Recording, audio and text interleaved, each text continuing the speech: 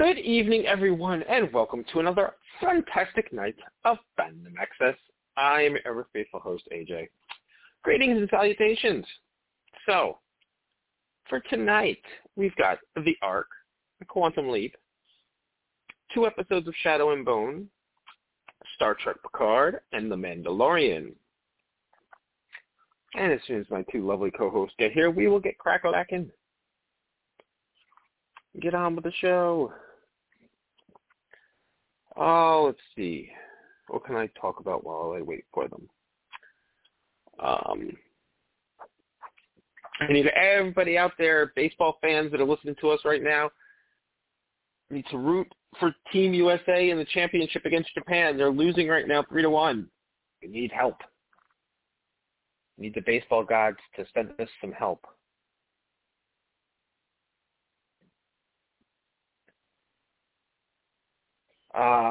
So what else have I been watching? I feel like I don't watch anything else lately. Oh, I started watching Euphoria. Interesting show. It's good. I can't stop watching it. Definitely out there. Also, Ted Lasso is back, and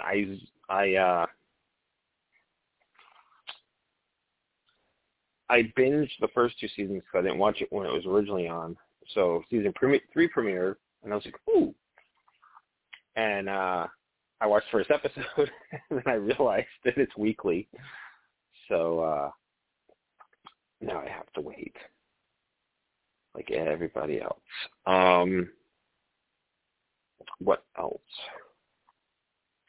Perry Mason Season 2 on HBO Max is out. I've only watched the first episode so far, so I'm not really sure where it's going to go with the season. It's an interesting take on the Perry Mason character, considering, I never saw the TV show itself with Raymond Burr, but I did watch all the made-for-TV movies with my grandparents through the years. And I have a co-host. Yay! Hi, AJ. It's Karen. Happy Tuesday. Hello, Karen. Happy Tuesday. Nice So to we're be just here. waiting on Jamie. She just texted. She'll be here in a second. Okay. Good, because we have not a huge amount of stuff, but the usual amount of stuff to talk about this week. A lot less than last week. Right. Well, it's always bad when we miss a week. So yeah, she's got to dial in, and then we have a whole. In fact, that might be her now. And then we have I don't know. Well, I guess we'll start with some of the bad shows and work our way up to the good shows, right? There's less bad stuff than there used to be. You know what? I gotta say, even the bad show this week is getting kind of good. It's not. Right? It's definitely better than it started out. I know. I'm always like, Jamie, stop saying it gets better. I can't wait for a show to get better. But The Ark is actually getting better. I mean, they had no place to go but up. Problems. True. Still has some of the same problems that I complain about every week, but it's definitely it's definitely evened out. Yeah. Kind of leveled itself off. I still want to smack these people sometimes, but yeah, well, they're getting better. They're getting better. I mean, gee, what show do I not want to smack the people, really? That's not really saying anything. There's lots of people on TV that I want to smack. This is true. All the time. But yeah, it's I mean, it's definitely I think evening out was a good way to put it, actually. I think you have it kind of just right there.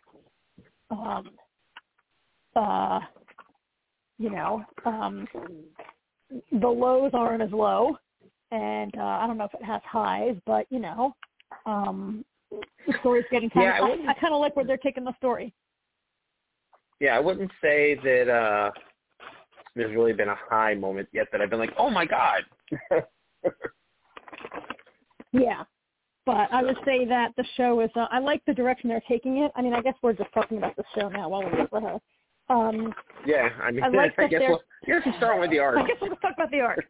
I kind of like that they're taking it in a direction of like what happened on Earth.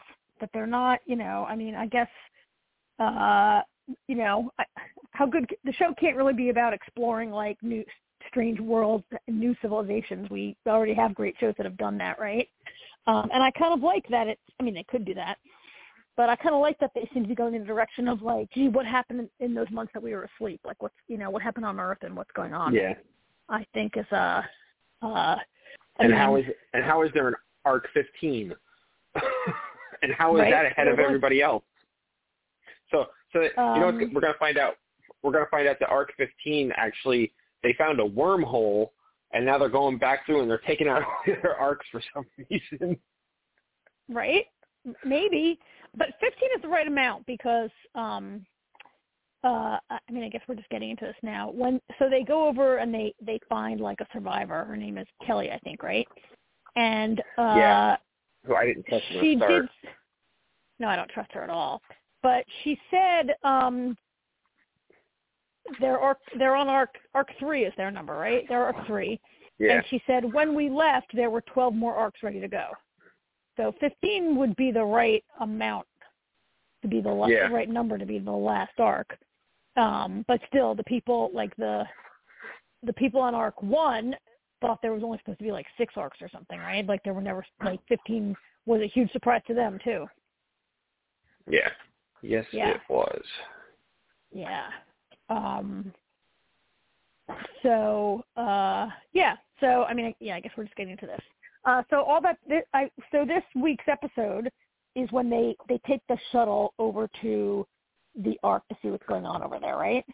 None of that happened last week. Yep. That'll happen this week.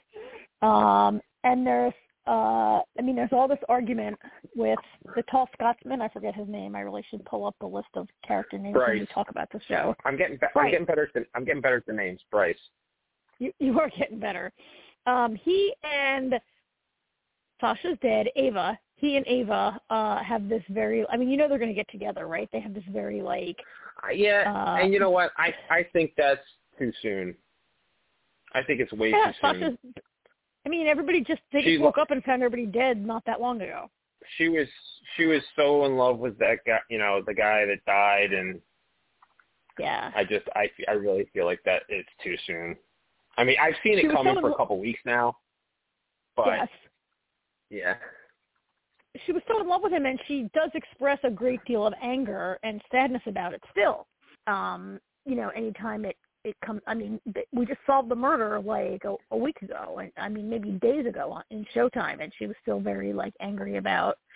You can be angry about your partner's death and still ready to move on, I guess, at some point. But yeah, I think it's too soon. I think it's moving too fast. But it seems kind of obvious that's where it's going, right? That these two are going to have are going to get together. They have this like very like when they fight, it's very charged. I actually do see the chemistry between them a little bit. There's two characters. I actually do see the chemistry there, and I don't. I was something else I was complaining about, feeling like something was forced on us. But with them, I do feel the chemistry. I do see it. I just feel like it's too soon. Yeah. It's a little soon. I don't know how many episodes this show is going to be, and if they're under like some pressure to rush it along a little bit. Because this was already episode 7, right? No. Yeah, it may be 8, 7 or 8. Yeah, so we might get near the end of the for a show already. It's funny. For a show we haven't really been crazy about, it's really been moving along as far as really episode count goes. Yeah. So, at any rate, in between all of the, this like thing going on between them and their flirty fighting, we find out what Bryce is. Bryce has this term. Hi, Jamie. Hi. Hello. Sorry, I had to clean my contact. It was bothering me, and I had to rush and do it. So sorry. That's why I'm like, I'll be there. That's okay. I know how painful that is when your contacts are bothering you. Yeah. Just nothing. You got to just take care of it. So we just jumped in to talk about the arc. And we were talking about Ava and Bryce having their, like, fighting, flirting all the time. And how we both feel about that. Did you hear us talking about it? Yeah, I heard you talking a little bit about it, that you see the chemistry between them. And I do too. I like them together. Yeah.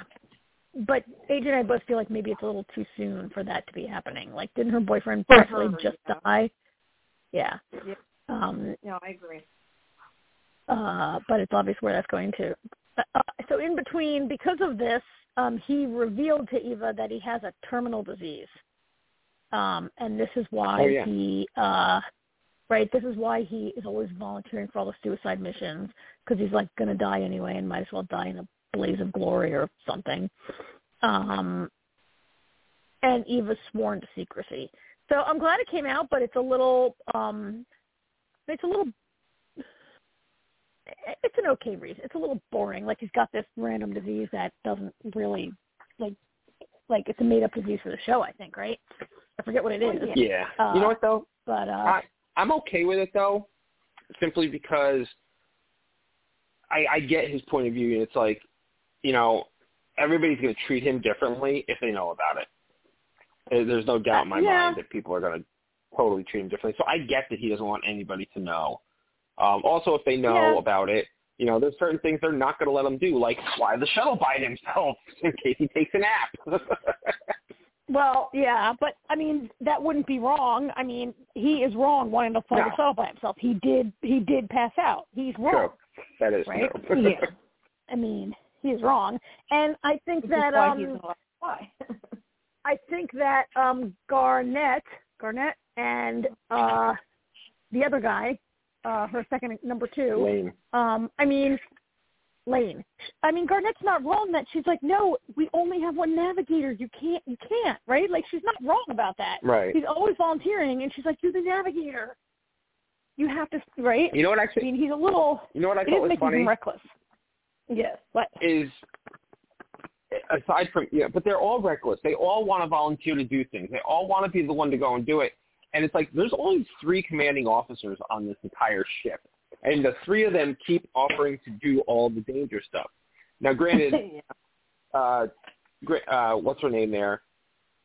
She's a clone, so she's, she was successful in fixing the hull with the radiation and everything because she could withstand it and everything else. Yeah. It's just funny because, but I like the fact that they actually mention that, hey, you guys got to stop off, the 3 of you can't keep doing every mission, which is funny because you watch all these other space shows. I mean, Star Trek, the bridge crew is always the first to go, Yeah, of course. Yeah. Every away mission they go, yeah. I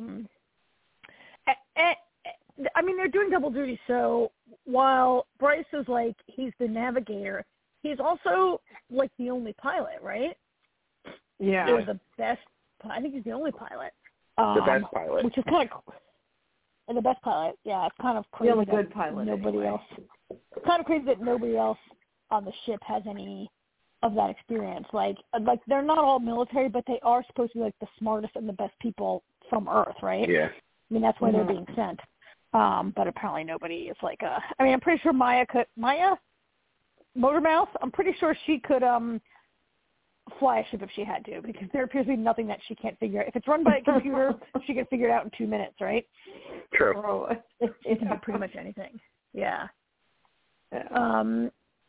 So they go on to Arc 3, and like every single person is dead, and they're dead from the hull breach, right? Like the hull breach like sucked all the air out before like I don't know. There was some like reason that the system like kicked in, like killed them all, but then life were kicked back in. Basically just so that it can allow our lead actors to take off their helmets and talk like normal actors, right? I felt like why that was set up. So that was crazy, the way people were all dead everywhere, all over the place, right? It seemed a little, and it seemed like kind of an easy answer. And then we see that one guy is stabbed. And I just, like, don't believe any of, like, did you guys feel that way when you watched them? Like, oh, every single part of this is a lie and a setup, right? I just, I mean, it's all I don't trust Kelly as far as I could throw her. No, but the question is, I don't either. But it's like it's a lie, but why is there a lie? Because they clearly were attacked by ARC-15, but is there more to it? Like, did ARC-15 attack them because they attacked ARC-15 first? You know what I mean? Don't know, like, but I feel like there's got to be a more reason to it. that ARC-15 attacked them. It wasn't just like some random. Well, that's what I'm saying. That's what I'm saying. There's more to this story than Kelly is telling, especially when she tricks the security guy. She tricked the security guy to jettison all the weapons. I know. Yeah. Oh my God, that part was dumb. Like, except for the one that was she kept dumb. in her pants. Well, of course. Yeah. Well, and she tricked him by telling him his daughter is dead, which I'm pretty sure is not true, right? Like, I don't think she probably doesn't know. She probably has no idea whether his daughter's dead or not. No, she probably never even knew that guy who was the husband. In fact, I'm not sure. I kind of was wondering. It's unlikely, but go ahead, AJ. No, I was just going to say. I was going to say the only thing is he said that his husband never would have gotten on the ship if she was still alive. You know, like he wouldn't have left her on Earth behind. So, which is, so it is a plausible theory that his daughter is dead. It's possible, but there might be more to it. I mean, as the story evolves, I mean, she could be on a different arc too. There could be a reason they got separated. Yeah. There could be a kindergarten arc. I'll tell you what I thought. I don't know why I thought this, and I want to make sure though I don't say ahead, but I don't know why there's something they did that made me wonder, and if it's possible, and I don't know that it would make, given his, never mind, that don't make sense, because for some reason when I was watching this, I'm sorry, I'm not all the way awake. For some reason when I was watching this, I kept thinking that I wondered if maybe there was like a time jump, and if it was going to maybe end up that like Kelly was the baby, but that wouldn't make sense because he finally saw his husband. I forgot he did see his husband's body. That he would have been way older, but I don't know why. That was kind of what my theory was for part of the episode. Actually, Jamie, you know what? You're not completely that far off, because there was a part of me that wondered that too until the episode evolved and we got more information. But at the start of the episode, I did wonder that. Yeah, because I kept thinking, I bet she's his daughter, but then it didn't work out that way. But yeah, I mean that popped into my head, except for the age, unless like she was on their arc and it went through a time warp or whatever, right? But by the end of it, after we saw Arc 15, like I later started to think, I wonder if she could be from Arc 15. Either she somehow got over there on a shuttle, and she's been looking for something on Arc 3, or and she like maybe they're looking for trust and they thought it was on Arc 3. I don't know. I'm just wondering if she even ever was on Arc 3 and it's a total lie. She's actually from Arc 15 or from any other arc. I don't know.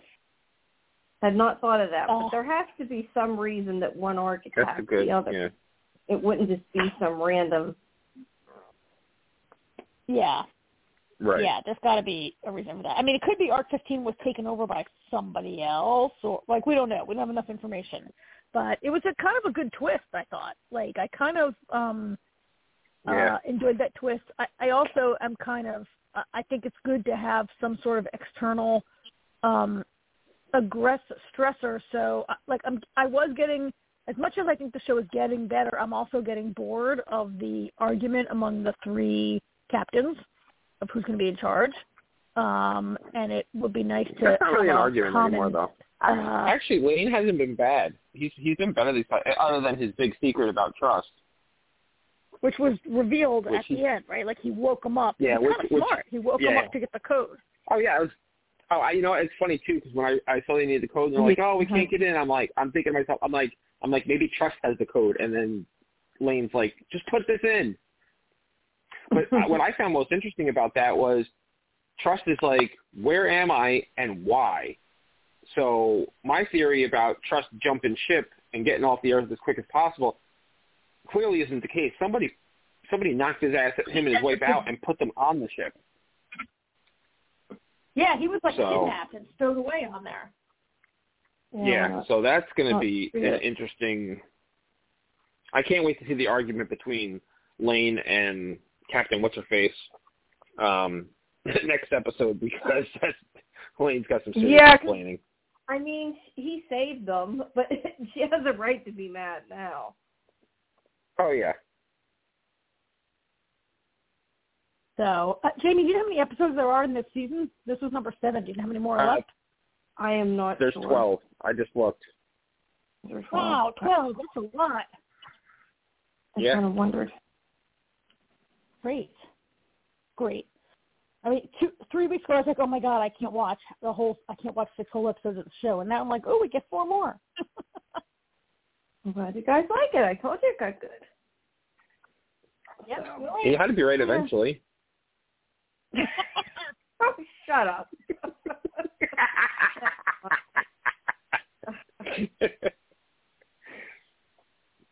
All right. I'm just trying to. I rewatched part of the. I had to rewatch part of the other ones for my interview. I'm just circumventing, making sure I don't say anything.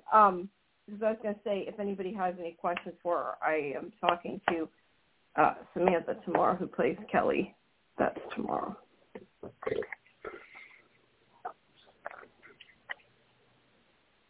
All right. Well, what show do you guys want to do next? Let's do Quantum Leap. All right. Hey, you guys go first. So I actually have a question for Karen. Did you yell at the TV like I did in the first 2 seconds? I was like, Phil! Oh, yeah. Oh, yeah. I thought you guys immediately. That was great. That was a highlight, and near the beginning of the episode was kind of pissing me off because I was like, oh, we're going to get the whole 1950s asylum trope, but it went it was pretty good. I liked that immediately. It turns out that he's going undercover. That was I liked that. It was a good premise. I tell you what, I really liked this episode because it felt like Ben's got plot armor, but I really like the episode was intense. You really felt things in this episode that I feel like we haven't really had in many episodes, and everything with Janice, her, she's like, oh my God, we got to go. This is so important. And Martinez showing up and working with him. And it's like, do we trust Martinez? And don't we trust Martinez? And trust Martinez. Yeah. And then you find out, nope, don't trust Martinez. But we did learn some things he's following orders blindly, because he's a military guy. So he's in a chain of command. So it's he's giving orders and he just follows them, And the order was, don't let Ben, I wanted to stop Ben on one of these leaps. Yeah. I wanted to ask you guys something because I missed a comment that was in it, and I meant to go back, and then I didn't get a chance, and I forgot about it. They had they had said about the future leapers. I think they said that it sounded to me that they meant that they're trying to undo what Ben did, right? Or did I misunderstand? Well, no. Okay. So in the original show, and it was actually funny because the file was called Evil Leapers that they showed on the computer screen, which was the title of one of the episodes. There was a group of people from further in the future than Sam, and they were trying anything he would fix, they would try and go back and unfix it. Okay, that's where I got mixed with that. Because that's what I thought they said, but then I was confused because clearly Martinez they also made a point of saying that he has to, save somebody in order to leap as well. And I got the two mixed up. That's where I got, okay, so they were two separate. So he isn't necessarily from that group then? No. No, it's totally different. Okay, that's where I got mixed up. Okay, that makes sense. I wondered if that was really from the original series. So you answered that question then. And I think it's interesting that Martinez, according to Janice, that Martinez is the one that kills Addison. So I wonder, is it he goes after her and kills her? Is it she gets caught in the crossfire? It's all has he already killed her? Does he kill her or does he try to kill her? Do we know that he actually kills her? Yes, because that's the why whole he was reason trying to save Ben Addison, left. right? That's that's the whole reason he left. Her doesn't necessarily mean that he knows she's dead, does it? I mean, I guess that's implied. But I would think so. Why are you leaping to try and save somebody if somebody attempted to kill them and failed? You don't need to save them. They're already saved. In danger of being killed without him going back because she actually was killed. You know what I'm saying? But I think right. no. I'm just saying that's it's been said. No, it's been said that she's. Yeah, no, it's been said she gets killed in the future. Oh, I wasn't sure I would have to go back to the episode, and you probably remember it than I do. I wasn't sure if Janice said this is when he tries to kill you, or this is when he'll make an attempt on your life. Or if she said this is when he kills you. I was with Jamie. I thought maybe he's like trying to kill Addison, or I mean, up until now, I didn't really think anybody was necessarily trying to kill Addison. I thought maybe Addison just got killed somehow. Like I thought maybe Ben was just trying to save her from dying, which could be from not necessarily it could be from an accident, right? It could be from I don't know. But that's kind of what I thought. I don't remember what the quote is, though. I'm going to have to later go back and.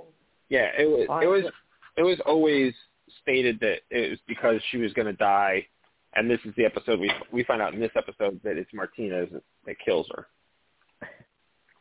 Yeah. So I didn't really see anything in this episode that would be Martinez trying to kill Addison. He made no attempt on Addison at all. In fact, what he did was he just left Ben behind. Oh, because Addison's not real. Addison's a hologram. Yeah. So it's kind of hard for him to kill her in that moment. Right. He can see her. He can't kill. He's got to kill her in the real world, and since he's from the future, right? He can only kill her in the future when Addison gets there. So he's really no threat in. He could leap. He could leap into a time period where Addison is. If he can control his leaps, and if he was trying to kill Addison, why wouldn't he just leap and kill her? Like he's got something else going on. Well, he can't. Also. But what I'm saying is he might not be able to control. Yeah, he can't control. I don't think he can't control his leaps, but he clearly at some point, and that's where that's why Ben is trying to leap to the same time he is. You know what I mean? Like I wouldn't be surprised to find out that even though we don't see Martinez every time, I wouldn't be surprised to find out that they've been leaping to the same places at the same time. And it's like a so the theory. I mean, this is like the third time they've leapt together. Yeah. Well, I was under the impression from what Janice said that there was only 3 times that they leapt to the same place. That's true. That's no, you're right. Yeah. You're right. Yeah, that's a good point. Janice said there are 3 opportunities to stop him, and this is the last one. Yeah. Right. I mean, I feel so. AJ, did you watch Timeless or just me and Jamie? Did you watch Timeless with us? Just you and Jamie. I think. No. So, Martinez reminds me of the Goran Visnich, that was his last name, of his character in Timeless, that he also had a time machine, and he was working against that actress who's I forget her, but you know what I mean, the main character. Yeah, I know. Don't remember the characters' names, but I know what you mean. No, I just remember the actress as Meghan Markle's best friend. I can't remember her name. And I can't remember the character's name either. But he was traveling in time and working against her, but he thought he was really doing the right thing. Like he wasn't necessarily. It turned out he was trying to bring his daughter back to life, right? Like he was trying to change history so his daughter wouldn't die, and you had to have sympathy for the guy. But he was like doing all these bad things in history to try to undo history, right? And I don't think that Martinez is doing that, but Martinez reminds me of that character, and I feel like we know we're going to find out that Martinez has a reason, and it's going to be maybe not a bad reason or the worst reason, but he's doing it the wrong way, right? I just feel I know that's where that's going. I was going to say, when they originally met him in their present, his past, he didn't seem like he was a bad guy. So obviously something has to happen between point A and point C that makes him right. start going after them. Well, yeah. Well, he's But following. he's not. Is he going after them? He's following orders. Yeah. At least right now From he who is. we don't know. And Ziggy. He's following orders from Ziggy. Ziggy's the mole. Well, Ziggy's the mole. Is Ziggy giving the orders? I don't know, but Ziggy's the mole. Yeah, Ziggy's the mole, but I feel like that might be an inadvertent thing. Like, when she said that, I thought, wow, that actually makes sense. But, like, I don't think she necessarily means, like, Ziggy is sabotaging them so much as Ziggy knows all, and Ziggy finding out something about the future could affect it. Not that Ziggy's bad. But if Martinez is using the same Ziggy, if Martinez is using the same Ziggy, then Ziggy knows every single thing that these guys did, that Ben's team, that Magic and his team did in the past. They're part of Ziggy's programming for Martinez to use in the future. That's how he's a mole, right? Also, Ziggy's sabotaging it. I mean, we also know that Ian is somehow involved in the future because that person who had a leap in the future. Ian leaps into that person in the future. It would be interesting probably next season because I was thinking, like, if he doesn't see Martinez again, well, at least according to Janice, where is that going to go?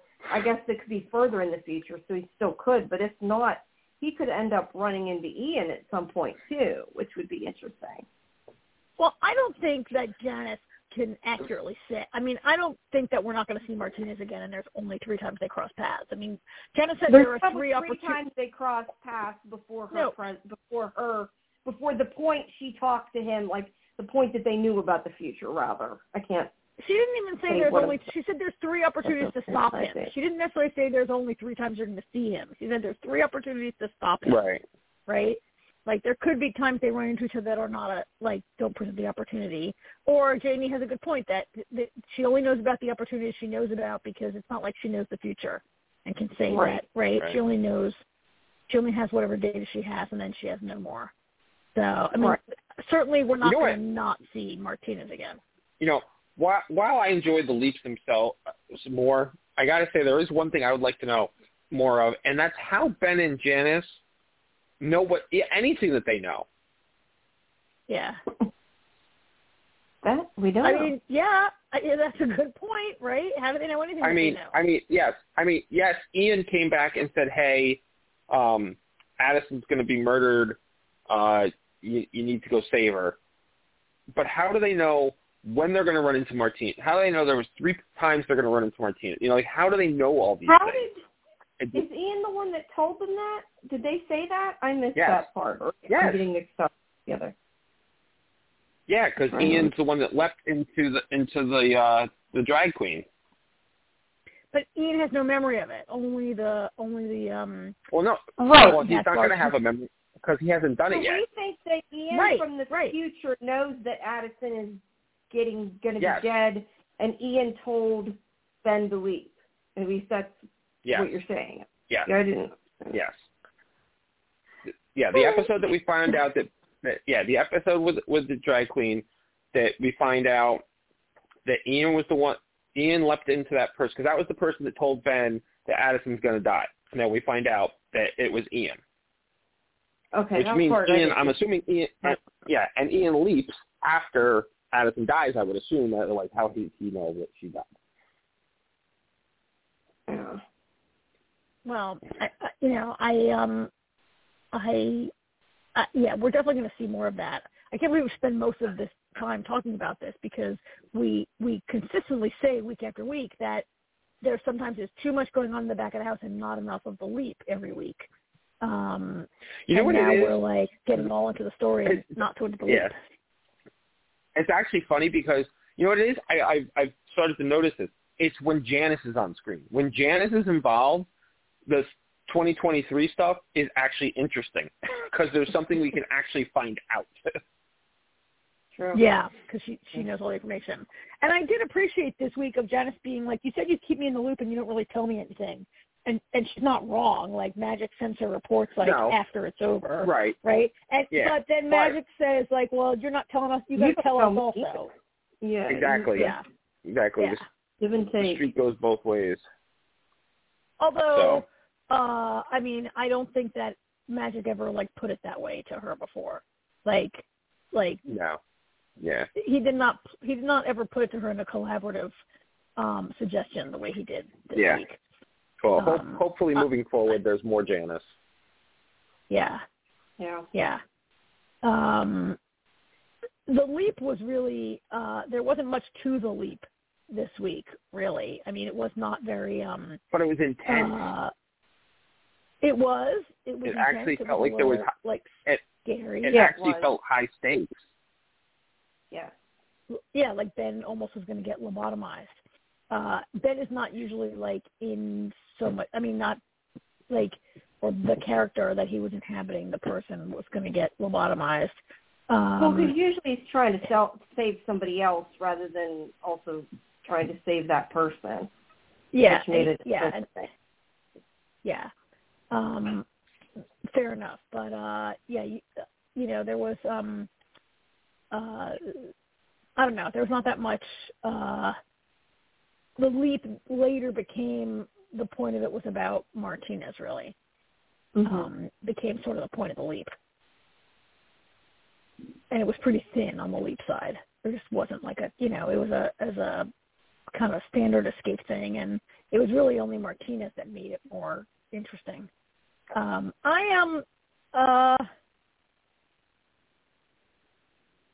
don't know what to say about Martinez. I mean, I kind of liked the way the story went, that are they going to help each other? Can you trust him? And he did help Ben, and then you couldn't trust him at the end. Right. Although but he was trying to... I question, though, that he knew that Ben wouldn't die, though, if he knows the future. You know, he knew that he was trying to kill Ben. Oh. Well, no, I mean, think about it. Think about it, though. Right, but think about this. They keep changing. They're both changing in the past every time they leap. So why couldn't he change the past and kill Ben before the future? You know what I mean? I guess, but I'm just saying, is it possible that it was more I need to slow Ben down, and he knew Ben would survive anyway? No, he said stop. In the future of that. He said he was told he needed to stop Ben. Well, how else do you stop somebody? I don't know. I'm just looking at it from a broader perspective and thinking that he may more have been I need to stop Ben from doing whatever it is that's going to stop me from doing what I'm trying to do. And that there's a possibility that maybe he knows he's going to see Ben again in the future, and that he knew that whatever he did would not. Does that make sense what I'm saying? I don't know if I'm even saying what I'm meaning. No, it doesn't. I mean, it does and it doesn't, because this show has a different set of rules. This is not what happened like it is on Lost. This show is based on the premise that you can change the past. And we actually saw an episode where they changed. Didn't we see an episode where they changed something in somebody on the team, instantly, remembering things differently? Updated, 12 monkeys. Yeah. Yeah. The memory's updated. You can change things in the past and change the future. So just because Ben, Ziggy says, Ben died on this day, doesn't mean that can't change. Everything updates every week with what they do. They save people from dying all the time. Every week. Every week, and people, you don't really see them kill people, but I assume people also die. Yeah, they change things. He can kill Ben and not have any.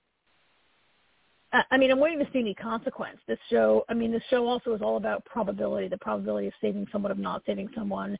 And I think the rules of the show are that, as we see in some time travel things, these small inconsequential changes in the, it's not the butterfly effect. Changes can be inconsequential, and that you need several major changes to really adjust the timeline. You don't save this girl from the psychiatric Addison and changing, and they do something different with her father, that it wouldn't make her completely different or whatever. Yeah, it wouldn't make her not be born. Right. It wouldn't make Addison not be born, or you wouldn't Well, she was already born.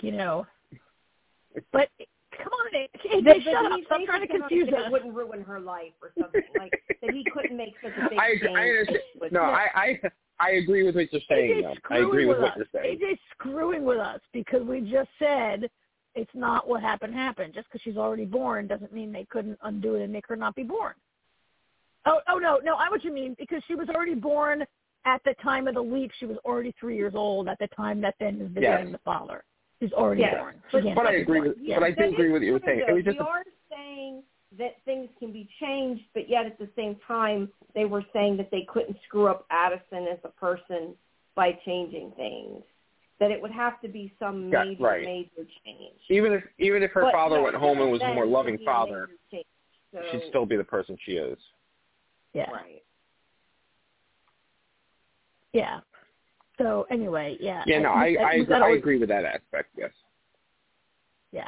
So yes, so yes, Martinez can kill Ben, and not have anything happen, maybe. So I don't think that he was just trying to. I think he was trying to kill Ben, or I think he didn't care if he killed Ben. Absolutely. He wasn't like right. he wasn't being. He was absolutely.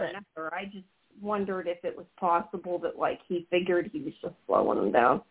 But no, I don't know. He stabbed Jamie. He stabbed him in the neck. I know. I said I agree with you. I just said I was wondering at that moment. I was just thinking, was there a way that he could have known the outcome of it? But yeah, I think I'm trying to put more into it than they have. So. Yeah, because they're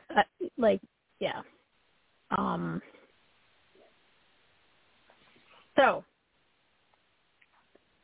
I guess is that it? Have we covered every aspect? Moving on. 2 episodes left, right? Only 2. Yes, 2 more.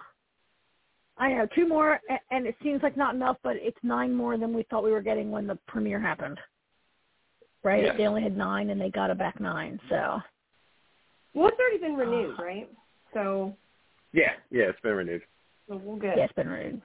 Yeah, I mean, I think I right. like it, though. I think it's pretty good, and I think it's gotten better as the season's gone on. I definitely think it's gotten better. I do think that there's certain things we've talked about each week that maybe could be improved upon, but it's still a good show. It's pretty good, and it has gotten better. I agree totally. I do too. Right. Yep. All right. So Shadow and Bone. Sure. Now, let me ask, did you guys watch it all? I know you said you want to do 2 episodes. No, 2 episodes. No. But did you There's no way I can watch it all. Huh? No, I watched 2 episodes. It just came out 2 days ago. There's no way I could watch the whole thing even if I wanted to, but I didn't want to. Sorry. I forgot you guys did. I can't talk. I forgot that it came out so soon because I've seen it a little bit ago. Yeah, it just came out. Okay. You're gonna have to, as usual, remind me what's what episode because I've seen them all and I watched it all in two shots, so I didn't remember what is good.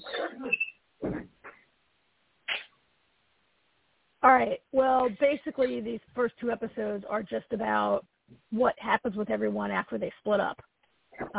So I did watch last season's finale over again right before I watched these, so that I could get my brain in the right place. Basically, these 2 episodes that we watched are about the gang, the 5. So the 3 crows and Mal and Alina, Mal and Alina, and the 3 crows and Zoya have survived, right? 6 people have survived when they came out of the fold. And so it's about, where they all go and also where Count, what's his name, the bad guy. What's his name? Kieran. Keegan. I don't even know his name. Keegan. I just keep. Oh shoot! I just keep referring to him as Ben Barnes. Yeah, I know. That's what I think too. That's easiest. Kieran, is that how you pronounce it? Kieran. Yeah, that might be right. Kieran. And what happens with him when he comes out of the fold also. And so a big part of it, AJ, Jamie. It's like I forgot Jamie's name for a second there. We see the crows go back to Keller Town, the town that they're from. I forget the name of it. God, I can't remember anything. I just watched it yesterday. I know. I can't remember any of the names. I'm like, the crows. That's good enough. They find out that they're like being accused of murder, and their club's been taken over, and their life's been taken over by Pekka. And they have to try to fight back. And his name is Pekka, that guy, that bad gangster guy. And he's out to he really wants to capture the Wraith and put her back in the menagerie is one of his main things that he wants to do. And so they fight back with some very cool explosions and other kinds of stuff. And the Heart Render hooks up with them also because her boyfriend has been taken away to prison, right? So that all happens. Yep. And then also Mal and Alina go to like this other town all the way across the sea to learn about the Sea Whip, and they get the Sea Whip and kill him, and they get the scales. And all right, so all that happens. So that's what this was about, these 2 episodes. That's pretty much it, AJ, right? That's it in a nutshell? Yes, those 2 episodes. So that's where we are, Janie. Okay. I was trying to. I was going to say they also call. I'm looking at this. They also call him the Darkling. That's the easy way we can remember what the Darkling. Yeah, the Darkling. Yeah, the Darkling. That's easier. Easier to remember. Yeah, you know what's actually funny? I forgot he even actually had a name because everybody just keeps calling him the Darkling. Yeah. He's just the Darkling. Yeah. That is a good name for him. But we got a new. I think the other thing I wanted to mention, and I was trying to find their name. Corrigan. Sturmund, or I can't. Is that? I don't remember if that's his original fake name or his real name. I don't remember. Who? The captain of the ship that helps them. The pirate ship that they hook up with. I don't even know what his name is. I like him though. I forget his name. And he's not a pirate. He's a privateer. Yeah. Yeah. Yeah, he's a privateer. Yeah, but basically he was originally trying to get the crows to give them up, but then you find out that he's actually good and not. So if they had just told him, there would have been a lot less problems in the first place, and they would have all met up a lot quicker, which I think is funny because that whole thing could have been avoided if they just knew who he was. Yeah. Well, I'll tell you one thing.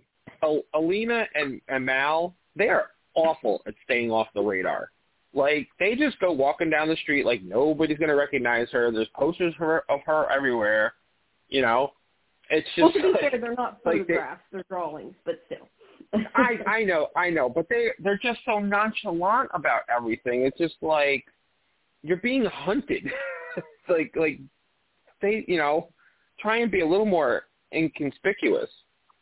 And I gotta say though, once again, like especially the first, I liked both episodes. I already feel like it's stronger than the first season. But I gotta say, like my favorite last season was the Crows, and I was so excited. Like they started with Alina and everything. I was like and then they got the Crows on the screen. I'm like, oh good, They're so but now that Alina and Mal have joined forces with the privateer there and his crew, I enjoy the 2 of them a lot more now that they're part of that ensemble crew. Yes. Because I don't know, I feel like alone they're kind of boring. Here's my other question too. I wanted to ask you guys, and I know they you are kind of boring. But I do not see tons of chemistry between the 2 of them. I know they're supposed to be like the 2 that you're supposed to root for, but I don't really see it between the 2 of them. I don't see it either. I see a lot more of the edge than I do between them. Yeah, I see. Even as best friends, I don't see it. Like just that friendship chemistry. You know what I mean? I saw, if I remember rightly, granted, I don't remember. The first season seems like it was 10 years ago. But I feel like a lot of times I saw more even between her and the Darkling with some of what they had last season than I really do between her and Mao for a lot of it. I see some of it later as the season goes on, but I don't know. I just don't see a whole lot of it. It's not as much as I should anyway. Well, I mean, I think, I agree with you, and I'm not sure. It could be that they're just boring, but it could be that really, they both, and particularly Mal, have been trying to restrain those feelings for years, right? He's been in love with his best friend for so long and trying to not act on it and hold it in, right? And I guess she also has been trying to hold it in, and then she got mad at him last year because she thought he wasn't answering her letters, right? And so there's all that between them. So maybe now that the whole there was not a very long period of will they or won't they, right? It was this unrequited love at a distance, and now they're kissing all the time and trying to find a way to make it getting interrupted when they're gonna have sex for the first time. And there was a very short period in between there. So maybe they'll be a little more interesting and have a little more spark as the characters are able to really good point. Express and not hide how they feel for each other. Yeah, they do more as the season goes on. I'm just saying overall, even having seen the whole season, I still don't totally see the chemistry as much as I feel like I should. Even after having seen it, I feel like that. So yeah, I don't. I think the chemistry with the Darklings. The chemistry with the Darkling is of course going to be different because while it seemed last year that he liked her and that it was romantic and a sexual attraction, now it's really more. It's really more on a magical, mystical level. That they're connected, and also he was trying to seduce her because he's evil. He was trying to seduce her to get her power, right? You know what's funny? Yeah. I thought for sure what you were just going to say was, I thought you were going to say that, it's different with the Darkling because it's Ben Barnes. That's what I thought you were going to say. Oh yeah, that too. He is played by Ben Barnes. That makes a difference. No, but I just mean you definitely, I feel like last season could see why she was attracted to him.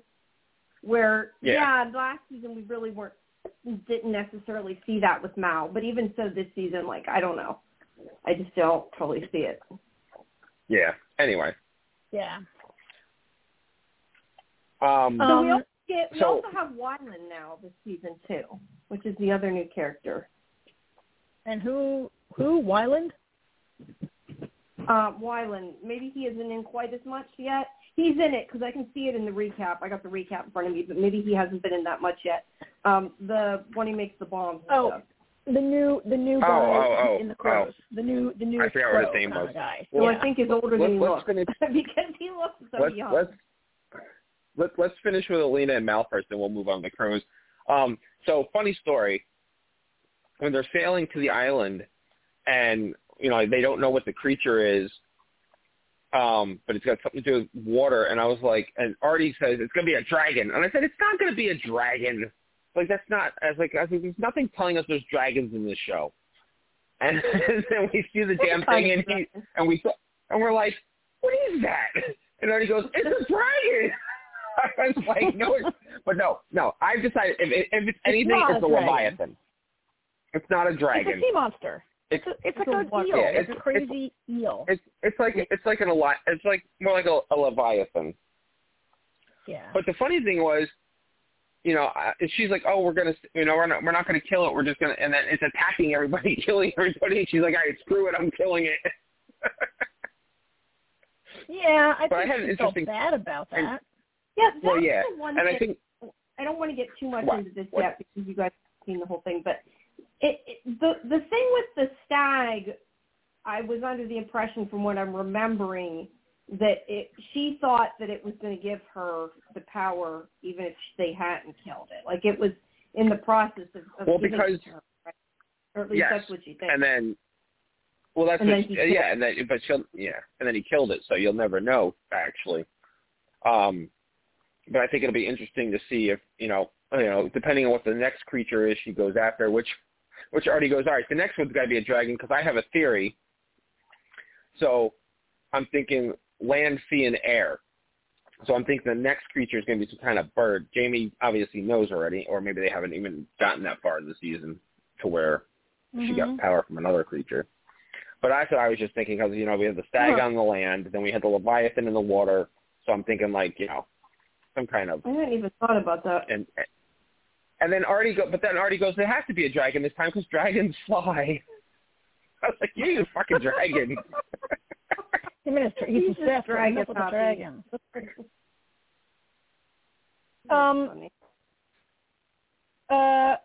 Yeah.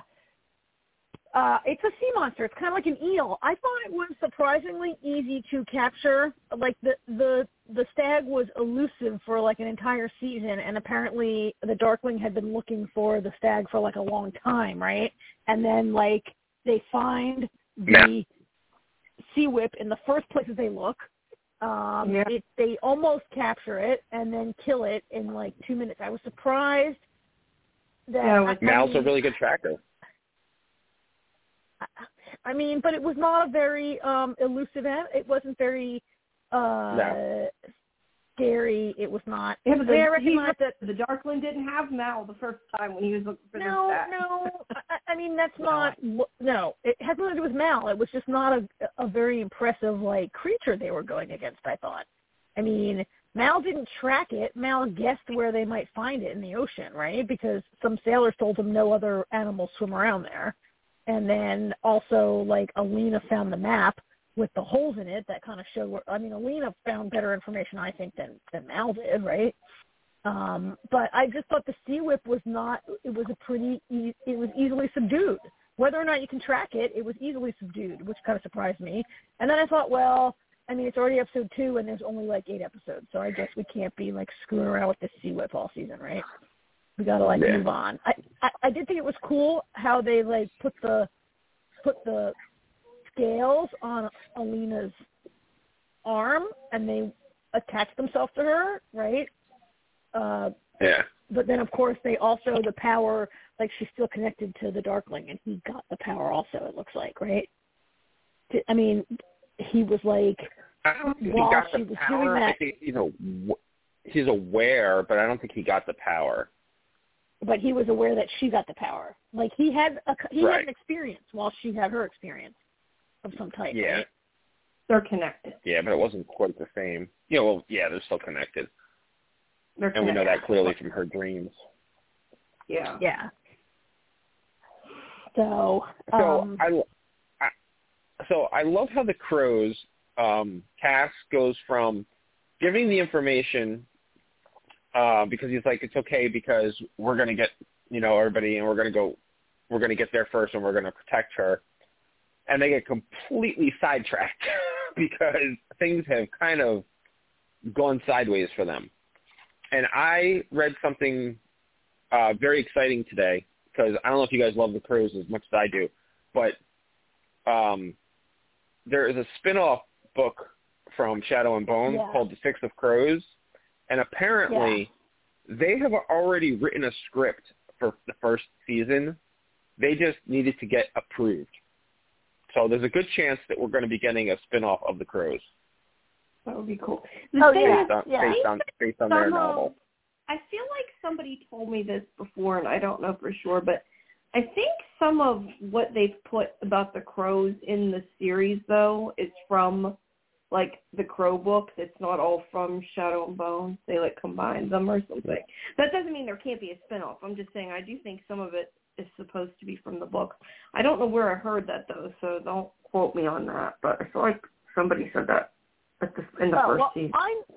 I know a little bit about it because my 15-year-old niece has read Six of Crows and is a big fan, and is holding off on watching Shadow and Bone until she reads the Shadow and Bone books.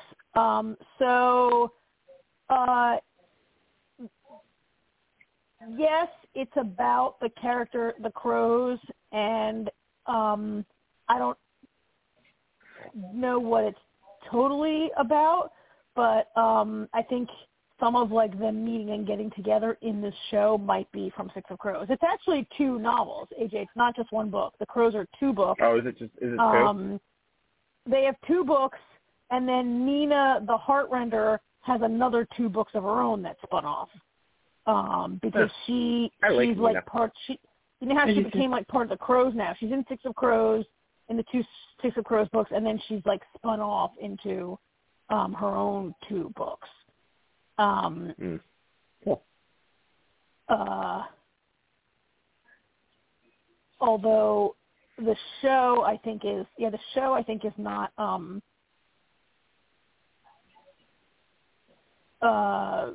following the Shadow and Bone trilogy as that closely, I think. I don't know because I haven't read it, but I think there's some parts of Shadow and Bone that are not as I don't know.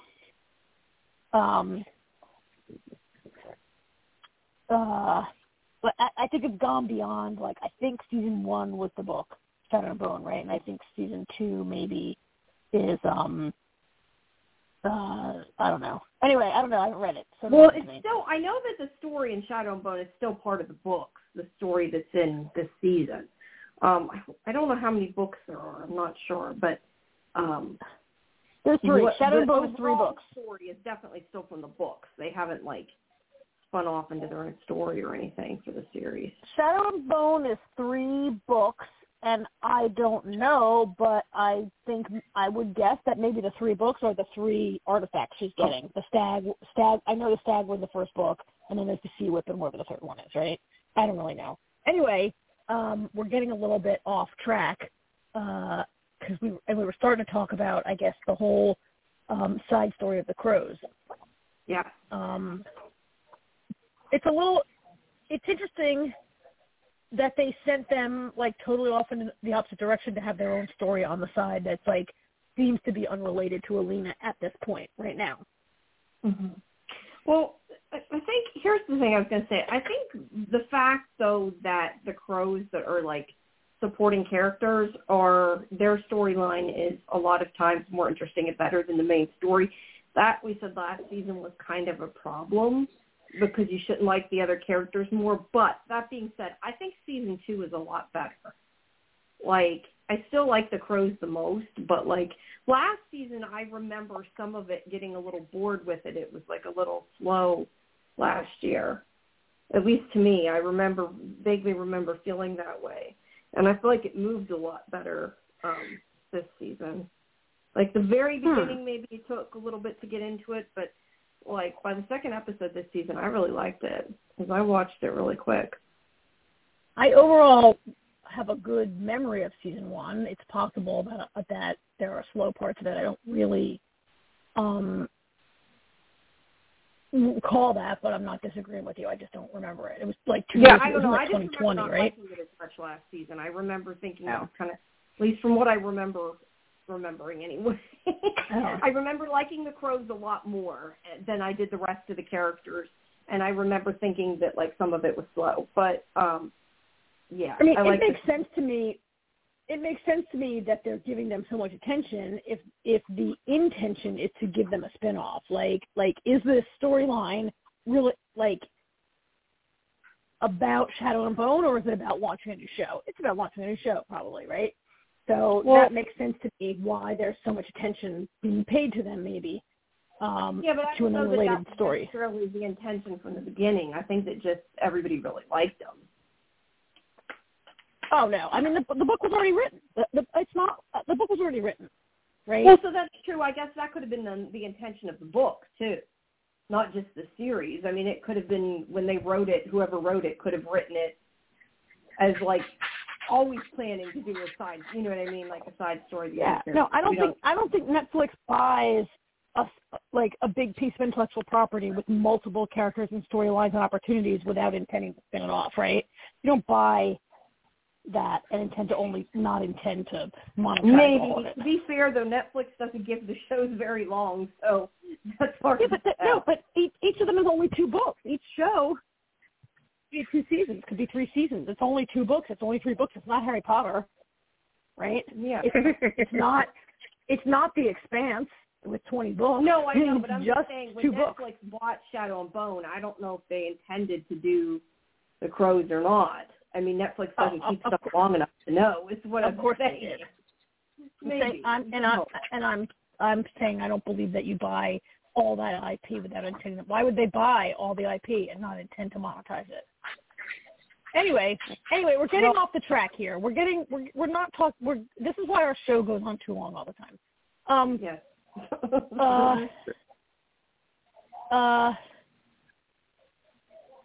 At any rate, we learned a whole bunch. They're developing this mystery of like why Kaz hates Pekka so much, and we don't know yet. We will find out before the end of the season, I'm sure, right? But that's where all this story in Ketterdam is going. Yeah. I don't love Kaz, actually. You guys love the Crows more than the whole rest of the show. I like the Crows well enough, but I think Kaz is the least interesting of the four of them now. Really? And I think he's sullen and kind of a jerk and doesn't treat his friends very well and like withholds important information from them and like lords it over. Yeah, I don't really find him to be a likable person. He's my least favorite. I mean, I like Inej and Jesper much more than I like Kaz. And like sometimes I feel like, why are you friends with him?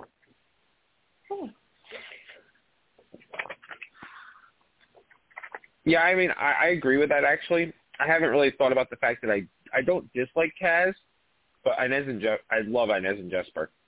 I just like the Crows in general.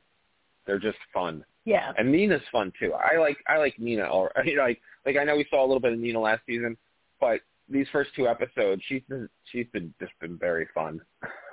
I like the diner scene when she comes back and she's like second floor, last door on the left at the end of the hall over there, and they're like, how did you find that out? She's like, I asked the waitress. Yeah. You know. Oh yeah, I asked the waitress. She's so much fun. Yeah. I can't wait to see how I can't wait to see how they figure out how to get Matthias out of prison though. That should be fun. Oh yeah. And he seems to maybe be coming around a little bit already. He was so mad at Nina for like turning him in as a slaver, which she did to save his life, and he was not having it. And now that he's facing the reality of his life, I think he's starting to like not be as angry at her and like maybe understand a little bit. She couldn't have known that he'd end up in like the worst possible jail, or didn't know how bad it was. I don't know. That is going to be a nice caper to watch them like get in there and get him out, right?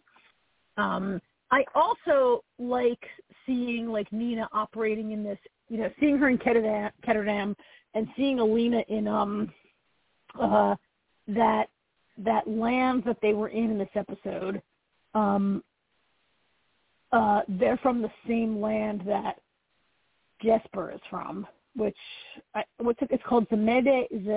Starts with a Z. The land they were in. I can't. You know what I mean, right? Yeah. But anyway, these are both environments where, like, the Grisha are not persecuted and don't have to hide their abilities. And right, and be so persecuted and running all the time, right? Like in Zemeni. When they were in Zemeni, there are multiple like Grisha there, like the lady who the lady who's the Duras, same as Jesper, who opened the lock and let them through. Like those people just like use their abilities in life, and it's just a part of life, and nobody says anything. And in Ketterdam, they're like, oh, there's a heart render, and like you want to shoot the heart render so she won't kill you, but there wasn't that element of like I don't know, prejudice against the Grisha, like there is in the land, the country that Alina is from starts with a K, and I can't remember the name of their country, but it's with a You're K. doing better than I am with the names of everything. Ravka. It's with an R. They're from Ravka. From Ravka. Yeah.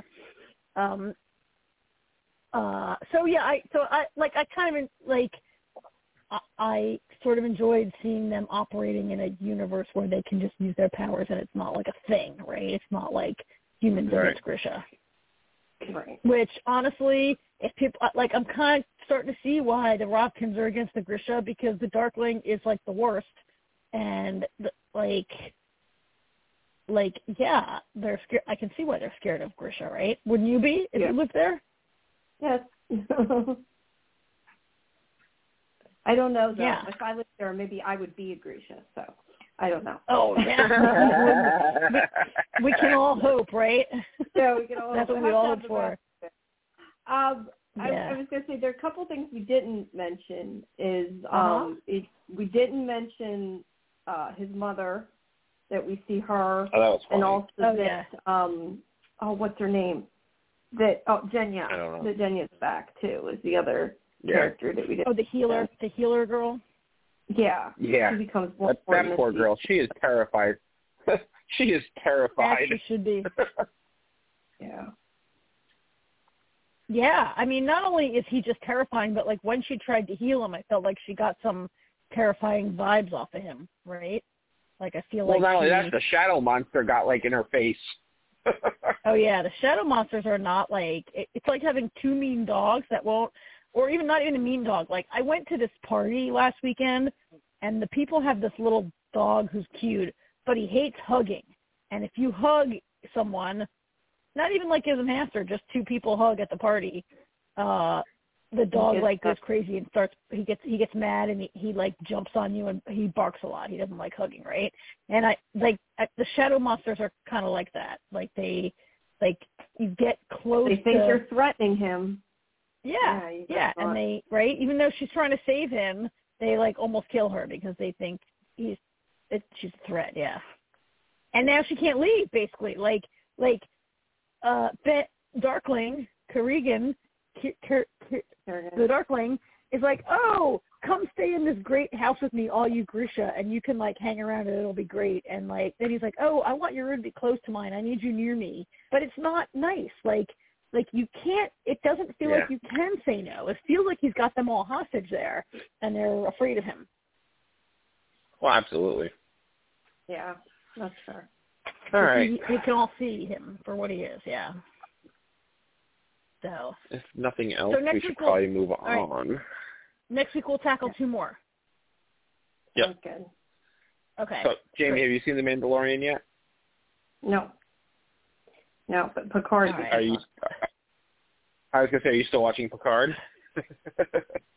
Yeah, where you guys are, because I had seen the episode early, so. All right, so Picard. Let's talk about Picard. This episode, you guys are, I was one ahead of you, right? So I should be in the same spot now, right? Yeah, you should be in the same spot. So Kirk Acevedo. Yes. Okay. Yeah. Okay, I'm where you are then. Yeah. Yes, everyone we love is showing up on TV. Yeah. I'm just curious. That just reminded me when you said that, though. Lance Reddick. That really sucks. Yeah. I just wanted to mention that because you said about Kirk. I was thinking about that. Yeah. Now, is somebody that was involved in 12 Monkeys also doing Picard this season? Yes, that was what I thought I had said this to you guys last week. Maybe I'm just thinking about the interview. Yes, Terry Metalis. I thought we had talked about this, but he's one of the writers in that, so yeah. He was a writer of 12 Monkeys, and he's it's actually, I don't know if we talked about it, Jamie, but your recent interview with Todd Stashwood. Todd Stashwood, he mentioned in his interview that Terry Metalis is a writer, and how much he enjoyed working with him again on the show. So that might be what we Kirk talked about is. the in-jokes last week a little bit. Yeah. About some of the 12 Monkey stuff. But yes, Kirk is in this one. He's kind of, I don't want to say he's unrecognizable, but he's not easily recognizable at first. I think his voice is more recognizable than him. Like, I recognized him right away, but I think part of it's his voice. Like, as soon as I heard him talk, I was like, oh, yeah. Like, I know. I recognized it 2 seconds on screen. I knew who it was. It's the voice. If you look at a picture of him, okay, first of all, those Vulcan eyebrows make it hard to recognize anybody because they basically shave off your eyebrows and put on these crazy Vulcan eyebrows, right? And then he had his head almost shaved on the side with that really tight fade on the side there, right? Which he does have an Arrow. But I think it's the eyebrows, the tattoo on the face, and his skin to me maybe looks like a little heavy makeup. So anyway, yeah, he looked a little bit different. And I swear to God, you guys, sometimes I look at Kirk and I think he's not aging. In some cases, he looks like he's aging at a normal rate like the rest of us. But sometimes I look at him and I'm like, oh my God, Kirk Acevedo doesn't age. He's like that one. I honestly think he looks the same as he did when he was on Oz. And yeah, you think? Yeah. God, I don't know. Over 20 years ago. Yeah. He really, whatever he's drinking or injecting, I want some of that. He looks great. But yeah, it was great to see him as Kryn. Kryn was a jerk.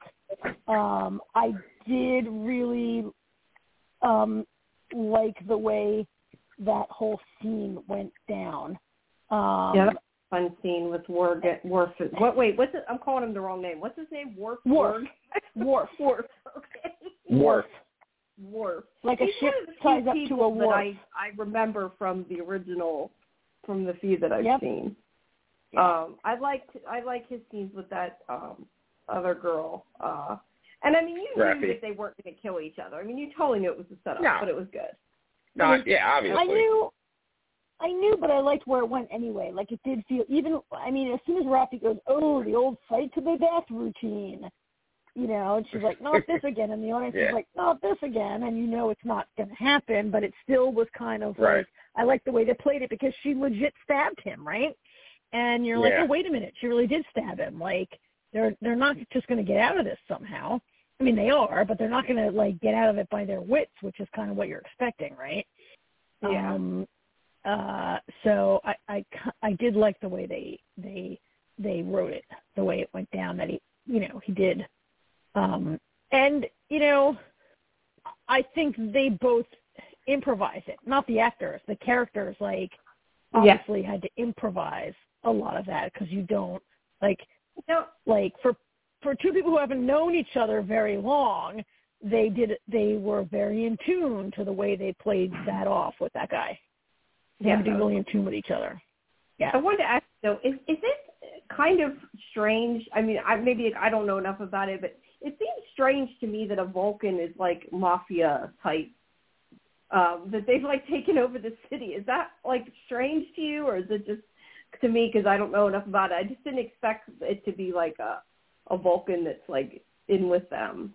Because usually don't they not I don't know. It's rare. I don't know enough about it. It is rare. Okay. When we see evil, he's a Vulcan, and he's the one that's taking over. Well, when we see evil Vulcans, they're kind of tend to be very sciencey and evil geniusy kind of, and not really run-of-the-mill gangsters.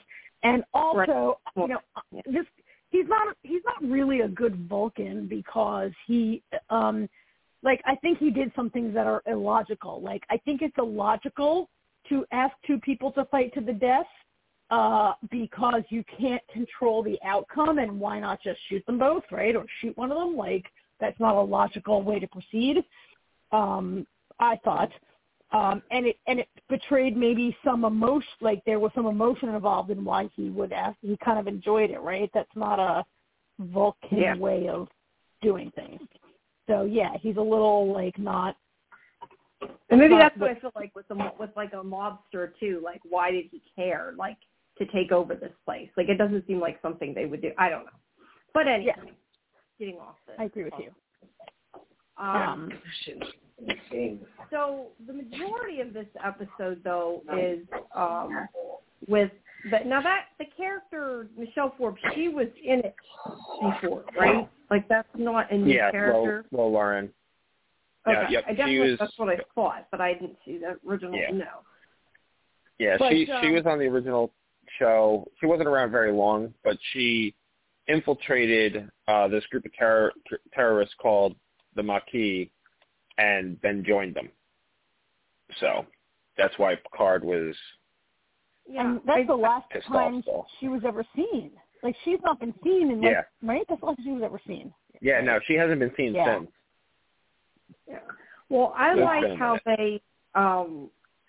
they had them, like, have to trust each other and know that, like, that the place has been infiltrated. I mean, they're kind of screwed at this point. But I like how they had the whole scene in the on the I guess it's the holodeck in their little bar thing. Holodeck. Yeah. That was great because, I mean, because of the changeling, the whole episode, I did not trust that it was her at first. I'm like, there's no way the Federation let her back in. I was like, there's just no way. And then Picard makes the comment about her earring, and I'm like, something's off here. And then they go on the holodeck, and I was like, yep, I knew it. She's the bad guy. And then I realized, oh, wait a minute, she thinks he's the bad guy. I'm like, they totally both think the other one is the changeling. I was like, all right, it really is Ro. I was like, holy shit, holy shit, that really is Ro. Yeah. Yeah, I mean, that whole thing with her, so she hasn't been seen in 20 years since she joined the Maquis. Now, the Maquis, that whole bit with the Maquis, that war is over, right? Yeah. And I get all that, but, yeah, the idea that she would be allowed back into Starfleet is crazy. I mean, she already had been court-martialed. When she got on the Enterprise in Next Generation, she already was on a second chance, right? Hadn't she already been, busted? Starfleet gets 3 chances, I guess. Right? Like, she already, I think, had been... their reprogramming programmer, I don't know, whatever she said she went through. But she already had been before. Like, when Ensign Ro first joined, I think she already had been, like, I don't know. She already was, like, she already was on thin ice. She wasn't just, like, some person straight out of the academy. She already was, like, she'd already been demoted. Because she had been a lieutenant and then got demoted down to ensign. She had a very bad reputation. Yeah. And now she's a commander.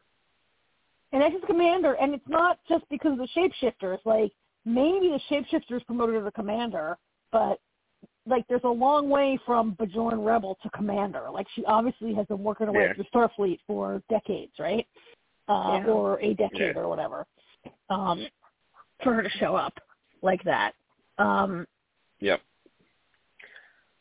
I like that it's starting to tie together, though. The end of the episode, when Picard and Riker figure out the thing with the earring, that it's actually a memory chip.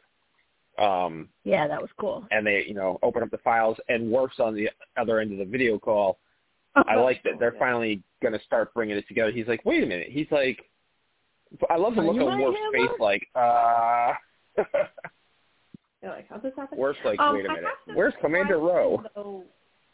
My only thing is that I wonder about this, and this is just kind of, I think, happens with a storyline like this. It isn't, like, specific to Star Trek or anything, but, like, they're worried about the changeling, right? And the one thing that I kind of question is, like, once they seem to be like, okay, you're not a changeling, they're sort of moving on. And I'm just questioning that any time in between, one of them could be taken over and they wouldn't know it, and it's like they already okayed them. Like, there's got to be coming up one of the main ones being copied, I would think. Don't you think? Like, that there will be? And I don't know. Possible. I just have a feeling that it's highly possible. Well, because it's just like they trust each other and they've been away from each other again. Like, I feel like every time they see each other, they should be like, okay, tell me about this story when this happened in our past so I know you're you. And they're like, well, you got to remember, yeah. A lot of the people on the like they have a skeleton crew on the Titan now. So most of the, what I mean, like, so they've already pretty much vetted everybody that's on the, that's in the crew right now. So that was a very, remember, they can only tell when they cut them open whether they were really, because they make a point of that. But that was a good plot device to have Ensign Rowe beam almost the entire crew off the ship, so they don't have to go through that. There's basically nobody left who can be if you trust the 5 of you who are left, you don't have to worry about all these red shirts could actually be changelings, right? Like, it was a good storytelling move to just get rid of all these red shirts. Just get rid of them. And you have to worry about that. I mean, I guess, and in theory, if you knew the 5 of you were not changelings when you started, then you can't be. Well, of course, unless there's a changeling in the flower pot. We learned that they can just hang out in the flower pot in their liquid form until they're ready to, assume.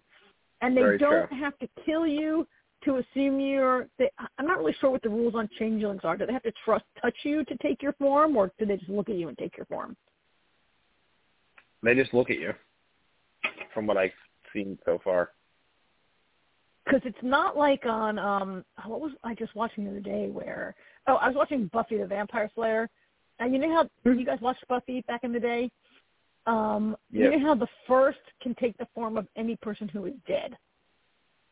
So they can't be a live person, but they can be a dead person. So that's how Buffy could talk to Buffy. But they're not, the changelings, I don't know what the rules are, how a changeling can look like you. I don't know if they have to touch you or they can just look at you. So far on the show, they've always killed the person, but that's because they need the person to not be like, hey, you look like me. You're a changeling. Yeah, but then that changed with the pilot. Yeah. Yes. They did not kill Geordie's daughter. And that kind of is what blew it all wide open. Yeah. I'd like to learn a little more about why the changelings are so angry. I mean, this obviously is going back to the Dominion War, right? I mean, the Dominion War has been, was a Deep Space Nine thing. This is kind of a deep cut, the Dominion War. Not a deep cut, but if you only watched, if you're only a Picard person and you only watched The Next Generation, you might not know about it. And to be honest, it was so long ago. Do I remember all the details of the Dominion War? No. But the Dominion War is a I don't either. It was so the Dominion War, there were these people that were like the Dominion, right? But it's a Deep Space Nine thing, the Dominion War. And it involves shapeshifters. The changelings were the bosses of the Dominion, right? The Dominion was the changeling empire. Yeah. And when the Cardassians tried to, eliminate the changelings, I think, and I forget how the whole, Alpha Quadrant gets sucked into it somehow, right? And then everybody gets in it. I forget. Anyway, it's a whole thing. And the I guess they could still be mad. The changelings lost and they were subdued, right? So are they just we're still mad about the last war? I don't know. Could be. Yeah. So I have a question, and neither of you are going to know the answer. But what the fuck is up with Jack, man? There's still a part of me wondering, is he actually Picard's son, or was he captured by them and they were experimenting on him? What is his deal? I don't know, but his visions always remind me of 12 Monkeys now. When the red leaves, I was thinking of the red. There's a red forest. There is a red forest. He's got all that red behind him. I mean, he's when I texted you guys, I used the word possessed. Obviously, he's not possessed, but he kind of does have some sort of thing inside him. Is there another alien inside him? Is he, maybe, is he some kind of changeling that was brainwashed to believe he actually is Jack Crusher and it's breaking through, right? Changelings go around pretending they're someone. Could he have been brainwashed to think he's actually Jack Crusher to make him the perfect, sleeper agent? I don't know. Interesting. Yeah, he's the only person, right? Sense. Like Jack. Sorry, Beverly, and it would be kind of like fitting that, you know, if Picard, these whole 3 seasons have been about Picard's legacy, and we finally are seeing him, like his legacy would be his son, and then like it would be kind of heartbreaking to find out that it's not his son, that it's a changeling. But Jack could actually be in a changeling jail somewhere, right? Like maybe Jack's in a changeling jail, and a changeling took his form, but they brainwashed the changeling so he'd be the perfect sleeper, and now like his real conscience is starting to break through. But my only question with that is that I would assume when he kind of like blacked out that was like his real consciousness or whatever. But when that happened, he killed those other changelings, like without thought. So right. if he was a changeling, that in that sense, that doesn't. Yeah, there's the whole thing with him is weird, and I'm not sure how I feel about it. There's lots of undercover agents who are forced to kill people to prove, right? Like, right. I that was himself. That wouldn't make sense if that was. Yeah. I have 2 problems with my own theory. Go ahead, AJ. I was just gonna say I enjoy everything else about the show, but the Jack stuff is just like is the one thing I'm just like, just give me the answers, because the Jack part actually feels out of place with everything else that's going on. It's like, why do the changelings want him so bad? Yeah. It's a little shoehorned into the story. Some problems with my own theory are that we saw the memory of Jack being in the pub where his father was talking to students. So yeah, but who knows how long? Who knows how long? I mean, your theory, yeah. Yeah, that's a good point. I was going to say, how can you remember that? How long has the changeling been in this role? So the second thing is the red eyes. Like, we've not seen red glowing eyes on any other character except Jack. And the third part is where he appeared to see the future. Like, he had a vision of himself in a Starfleet uniform killing Starfleet officers, and then we see it play out that Seven's like, put on the Starfleet uniform, and then the Starfleet officer he kills are actually changelings, right? But it like, did he see the future, you guys? Like, I was like, what the hell? He can see the future? Like, yeah, I'm not sure. That's what I'm saying. The whole thing with Jack is just weird. Yeah, let me ask you a question. What day is this on? Is it on Wednesdays? I can't remember because I've seen it's on Thursdays. Thursday. Okay, because I Thursday. want to see the next one.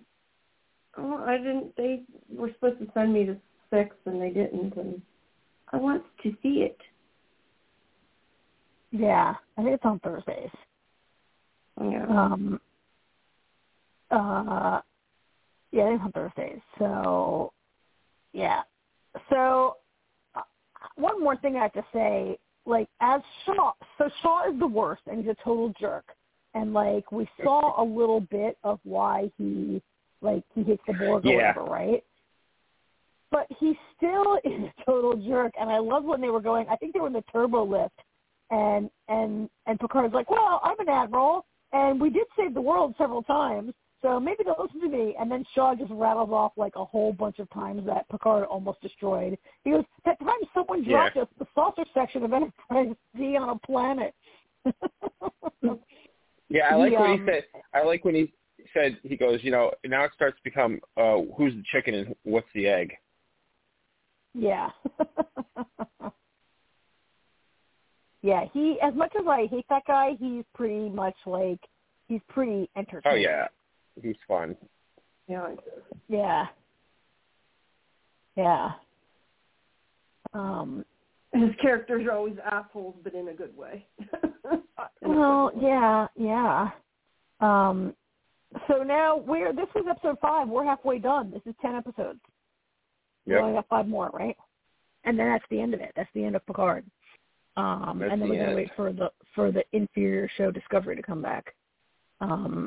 Which I think this is going to be the last season of Discovery.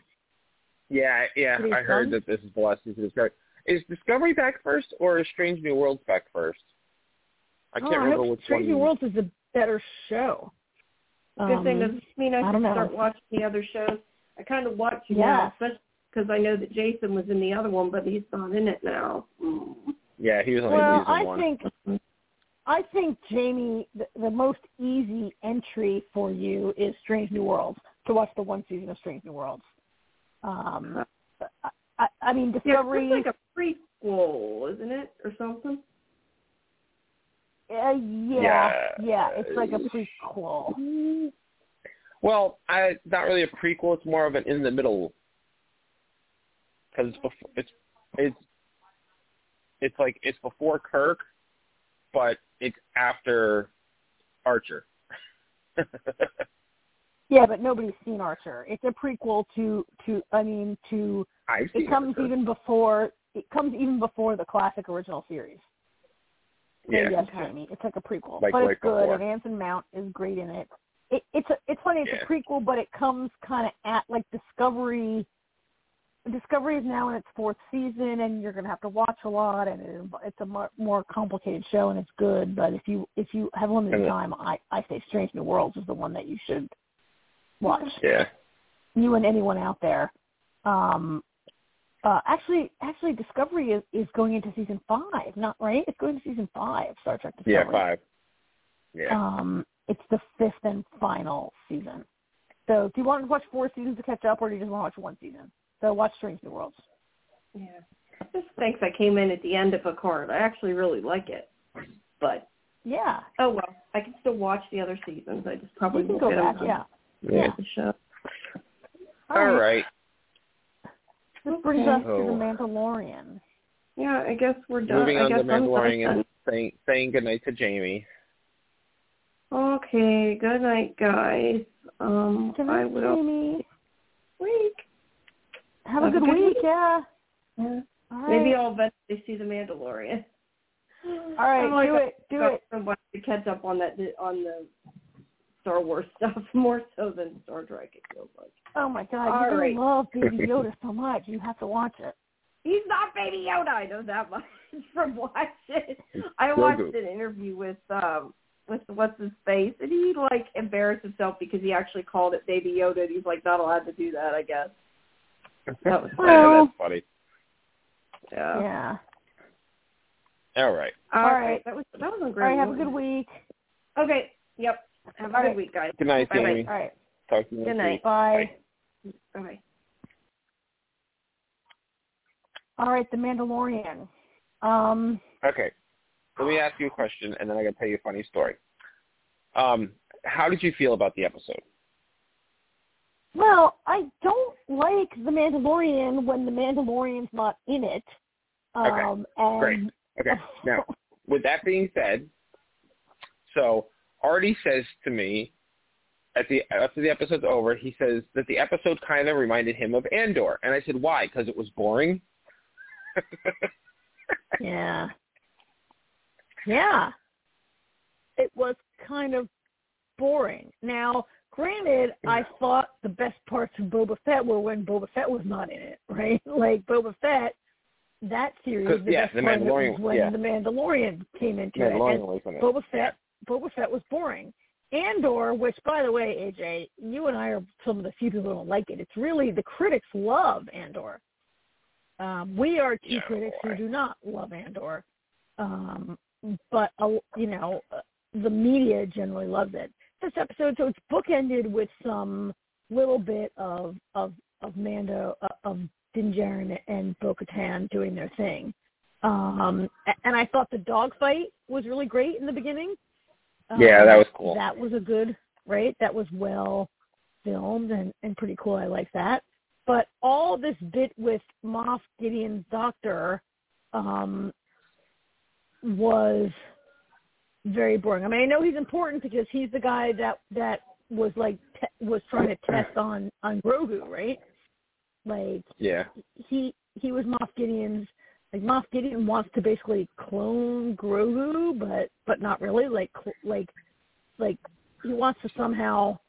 We don't really know what he wants, right? But it seems like he might like to get Grogu's power into a clone army or something like that, right?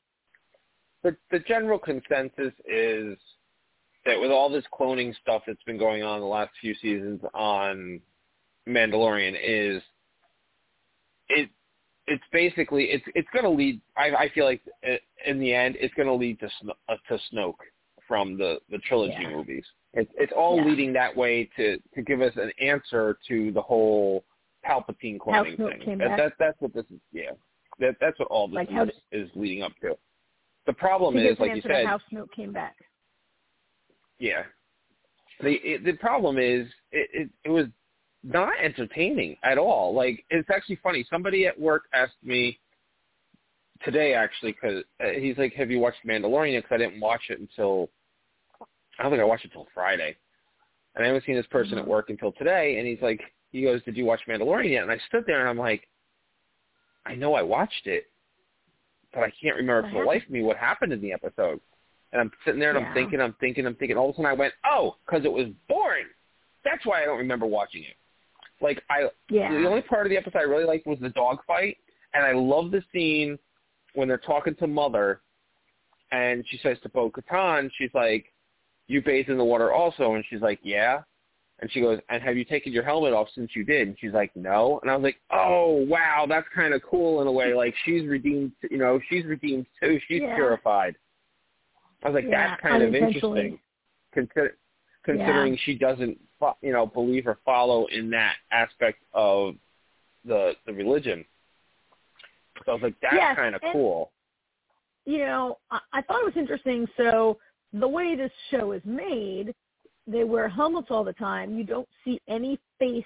The actor doesn't, like, it's all voice work. Like, I don't know who's inside those costumes. Right. I don't even think it's Pedro Pascal and Katie Sackhoff wearing the armor around, and they're, like, doing voice work in the studio, right?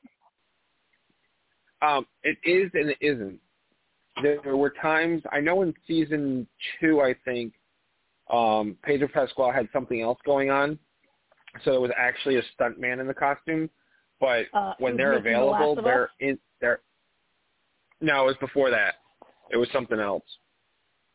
But there are... Wonder Woman movie. Maybe that was it. So there are other stand-ins, part, that wear the armor for them. Yeah, but for the most part, they actually are the ones in the armor. All right. Well, I thought it, like, to me... Anyway. So when the armorer says to... she says to Bo-Katan, she's like, okay, well, you are also redeemed, and, you're... This is the way. You're a Mandalorian now. She always considers herself Mandalorian, but she's like, you are one of us, and you're welcome to stay here as long as you can leave any time, but until then, you follow our rules. You're one of us. And so, like, she never speaks. Bo-Katan doesn't speak, but all the other Mandalorians are coming around. They're patting her and Din on the back, and they're not talking, but it's like they're welcoming, and just her gestures and the music, like, made me feel like Bo-Katan is moved by this. She doesn't speak. We don't see her face, right? But I felt like she her body was language. having a moment, right? Yeah. Oh, absolutely. The way she tilts her head, the way she, Bo-Katan's like maybe she'll, I don't know, like maybe she into it. I don't know, but I thought that was really interesting that I'm feeling that, and I'm not seeing or hearing the actor, right? Like, it's music and it's just. No, I agree. Yeah, no, I completely agree. So as for the main part of the story with the Doctor, I mean, first of all, it was so obvious that Kane was setting him up the whole time. That was poor dumb Doctor. I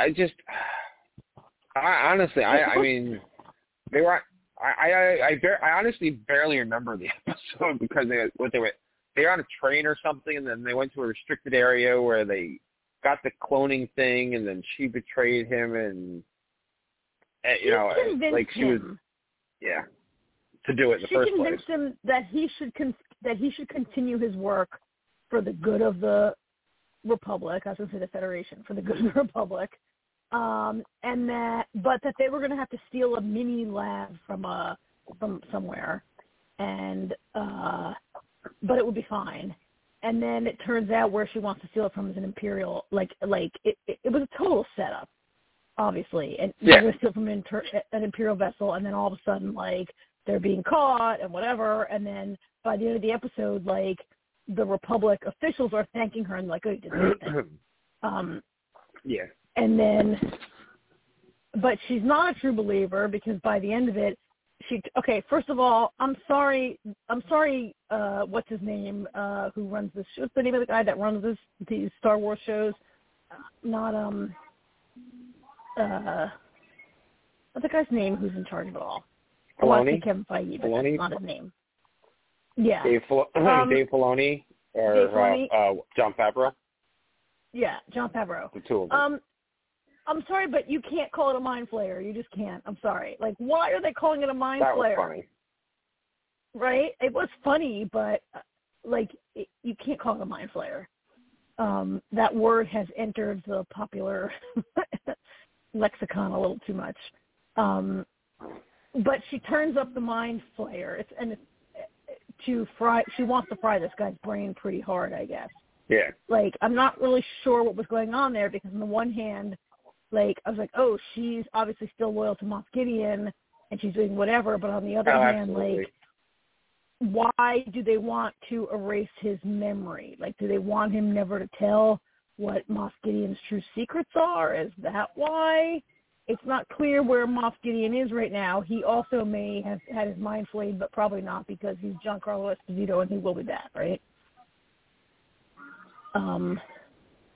But she, I'm not sure what she's up to, but it was kind of hard to care because this doctor, first of all, was a minor character from so long ago, from that brief period where, he was going to experiment on Grogu, right, which was so long ago, and he was a bad guy.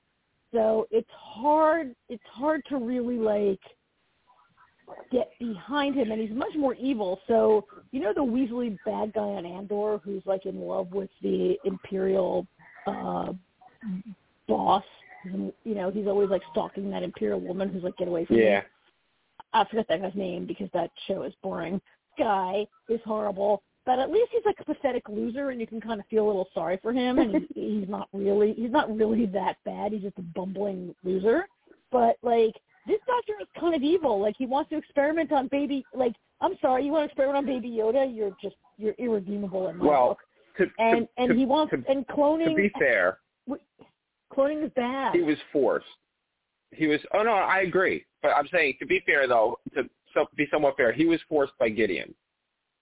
Okay. All right. It wasn't like he was like, ooh, this looks like fun. It was like, hey, you're an expert in this whole cloning thing. You're going to do this, or your family's going to be killed, type of thing. He's also a scientist. But he's also listen, I'm not disagreeing with you. I felt no sympathy for him either because he's an idiot. You don't even know. Artie and I got into a huge conversation after the episode because I was like, oh, well, and Artie, he took something that, maybe because I wasn't paying attention enough to the episode, but he goes, he felt like the episode kind of showed that, the Empire might be gone, but the New Republic isn't much better. And I was like, why? And he's like, well, look what they're doing. And I was like, he's in a rehabilitation center. Well, the whole thing with the memory wiper thing, the mind flayer, and I was like, but he's in a rehabilitation center, he's there because of the evil shit that he did, whether, even though he did it against his own, his will, he still did it. And he's now trying to continue doing it because he got manipulated. And I was like, and he's like, well, she manipulated him. I was like, yeah, but it wasn't that hard to manipulate him because he really did want to do it. He'd already asked her permission and was told no, and then did it anyway. Yeah. Yeah. Yeah. Yeah. Yeah, I had no sympathy for him. I'm not sure this bit, mostly because I don't care. I can see what Artie's saying about, the New Republic is not much better, except it is much better so far. Yeah. And, okay, the Mind Flayer, whatever, but Mind Flay, that type of stuff is common in Star yeah. Darth Vader used a version of that on Princess Leia, a million years ago. Not a million years ago, but a long time ago in the storyline. It is a way they do things. It's not I mean, I thought it was kind of harsh that when you go to the rehabilitation center, they call you by basically your prisoner number, right? Like they're like L58 and whatever. And I was like, ooh, that's very prison-y and dehumanizing and not really a way to reintegrate people into society. It didn't. You know what's like, funny? That part of it. Artie said that too, but I disagree. See, I think it makes perfect sense because you're all a bunch of evil rejects who need to be rehabilitated. So if you go by numbers, like say his name is kind of known in circles because of Gideon and everything, right? And if they know his name, others are going to be like, "Ooh, that's the clone guy." That's the, But with a number, nobody knows who anybody is. If somebody has a name for themselves, but they're a number now, then you're on kind of like a level playing field. There's no bias. I mean, you got a bunch of criminals trying to rehab together. I don't have a problem with it because that could be for your own safety. Maybe not safety so much, but it levels the playing field. There's no, this is just L24. This isn't the clone guy. This isn't Dr. Cloner, If they don't know he's Dr. Cloner, then there's no bias, I guess what I'm trying to say. I guess if you're assuming that that anybody knows, like, Imperial public people's names, right? Like, that Imperial name, like, they all work for the Empire, and that's why they're in there. Yeah, I mean, it depends on how it depends on how bad you were. Yeah, and look, it's better than summary execution, which is another way you could deal with people from the Empire if you wanted to. Yeah, you know what's funny? Artie was saying how he liked it because he likes the inner workings of how things are, And I was like, it's ironic because while, you say it reminded you Andor, which is, and I made the joke about why, because it was boring. My favorite part of Andor was the Office Imperial Edition. Mine too. That was the best part of the show. I think you and I both loved that so much more than like Cass Andor that was done well. Escape from prison. Mm-hmm. Yeah, that was done well. This episode of Mandalorian, this little snippet of this situation, and I'm hoping it was just kind of here, this, and then they just kind of don't focus as much on it. Yeah, I mean, I wouldn't mind seeing that. Like, as Artie says, they're just as bad. I disagree with Artie, but that would be an interesting thing to see. Like, is the New Republic just as bad? That's not all I got from this episode.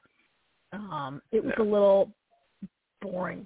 They could maybe have found a better way to bring us into that world. I'm not saying I know what it is. I'm not a person who makes TV for a living, and it's easy to sit in my chair, right, and be like, they should have done this, but it was kind of boring, and it was so. It was so much of the episode, and yet by the end of it, that guy is, like, the cloning doctor is, I mean, he's alive at the end of the episode, so maybe we'll see him again.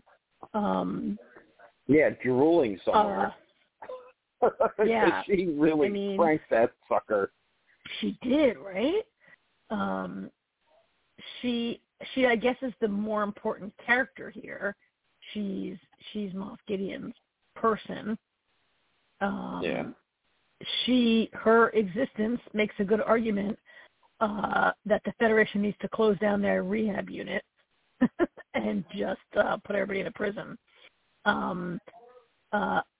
I know that this does not take place in the same time frame that Andor takes place, right? This is long, long before Andor, right? No, Andor takes place, I'm not sure how they overlapped together, these two shows. But it's interesting, like, Cass Andor gets put into a prison for basically loitering on the sidewalk. Remember when he gets picked up and he's like, no, I'm a tourist. Yeah. And he really wasn't doing anything, and he's put in this horrible prison. Meanwhile, all these terrible Imperial people get put into a rehab program. Well, that's because Andor takes place before A New Hope. This takes place after Return of the Jedi. Yeah. I mean, Andor takes place during the rise of the Empire, and this takes place after the fall of the Empire. Yeah. Right? Yeah, you're talking... Yeah. Andor takes place at least 10 years before this. Yeah. You're right. The timing is, I mean, a lot happens geopolitically, or not geo, but in space politically. So that leaves us without a ton to talk about like our main characters and where the Mandalorian story is going. And I'm not sure I love if these shows are all coming together to tell a common story. I'm not sure that I love that. I get they exist in sort of a same timeline and universe. Like, I'm talking about Andor, The Mandalorian, Boba Fett. They all exist in sort of in the Star Wars universe. But I don't know how what we saw this week fits in with like the Mandalorian and Grogu's storyline together, which is really what I'm here for. That's what I'm here to see, right? Right. I want to see him raise this child. I did think he almost was going to speak. Did you see when they were in like Bo-Katan's ship and Grogu made some little noises and they both turned around and looked at him? Oh yeah. And I was like, oh my God, is he trying to talk? He might talk. I don't want him to talk. I do. He's 50 years old. Come on. He is. We established this last week. He's like a 5-year-old. 5-year-old right now. Yeah, he's like a 5-year-old who doesn't talk. We talked about this last week. He's like a 5-year-old who doesn't speak. And it's time for him to talk. But he's so cute not talking. Like, I just love his little expressions and his little noises when he goes, oh, like these little noises, right? Like, I don't, like, how could his talking be any better than what he's already doing? Like, when he talks, it might ruin it. I don't know. But I thought it'd be great talk. It'd be great if he starts talking and he's like, yo, Din, where's my dinner? Like, wait, what? He starts talking in complete sentences and he's just a jerk. Well, no, like, in a deep voice and everything. Yeah. Like, because you figure the first time that Grogu is going to talk, he's going to be like, Daddy, I can talk now. Type of, and not, hey. Yeah. And is he going to, we talked about this last week, is he going to talk like Yoda? Is he going to be like, well, no, I told you last week that I told you last week that Yoda only does that, pay homage to his master. Right. And that's not going to happen. Maybe he's going to talk, maybe he's going to say shit like, this is the way, right? Because his daddy is like, going to be like, this is the way. But yeah, I thought he was going to speak. I thought when they both turned and looked at him, I was like, oh, here it comes. A word is going to come out of his mouth. And then it didn't. Maybe it would have had we spent more than 20 minutes with our main characters. I know. Did we even spend 20 minutes with them? Jesus. No. Before we go, let me ask you, how do you like Bo-Katan? You still like her? Oh, I love Bo-Katan. And do you like her only because you like her because you know a lot about her from watching, like, what's she in? Star Wars Rebels? Clone Wars. She's in, like, one of the Clone Wars. Clone Wars. So you know her character a lot better than I do, right? You know her backstory. I mean, I like her, and I do like Katie Sackhoff. I'm not,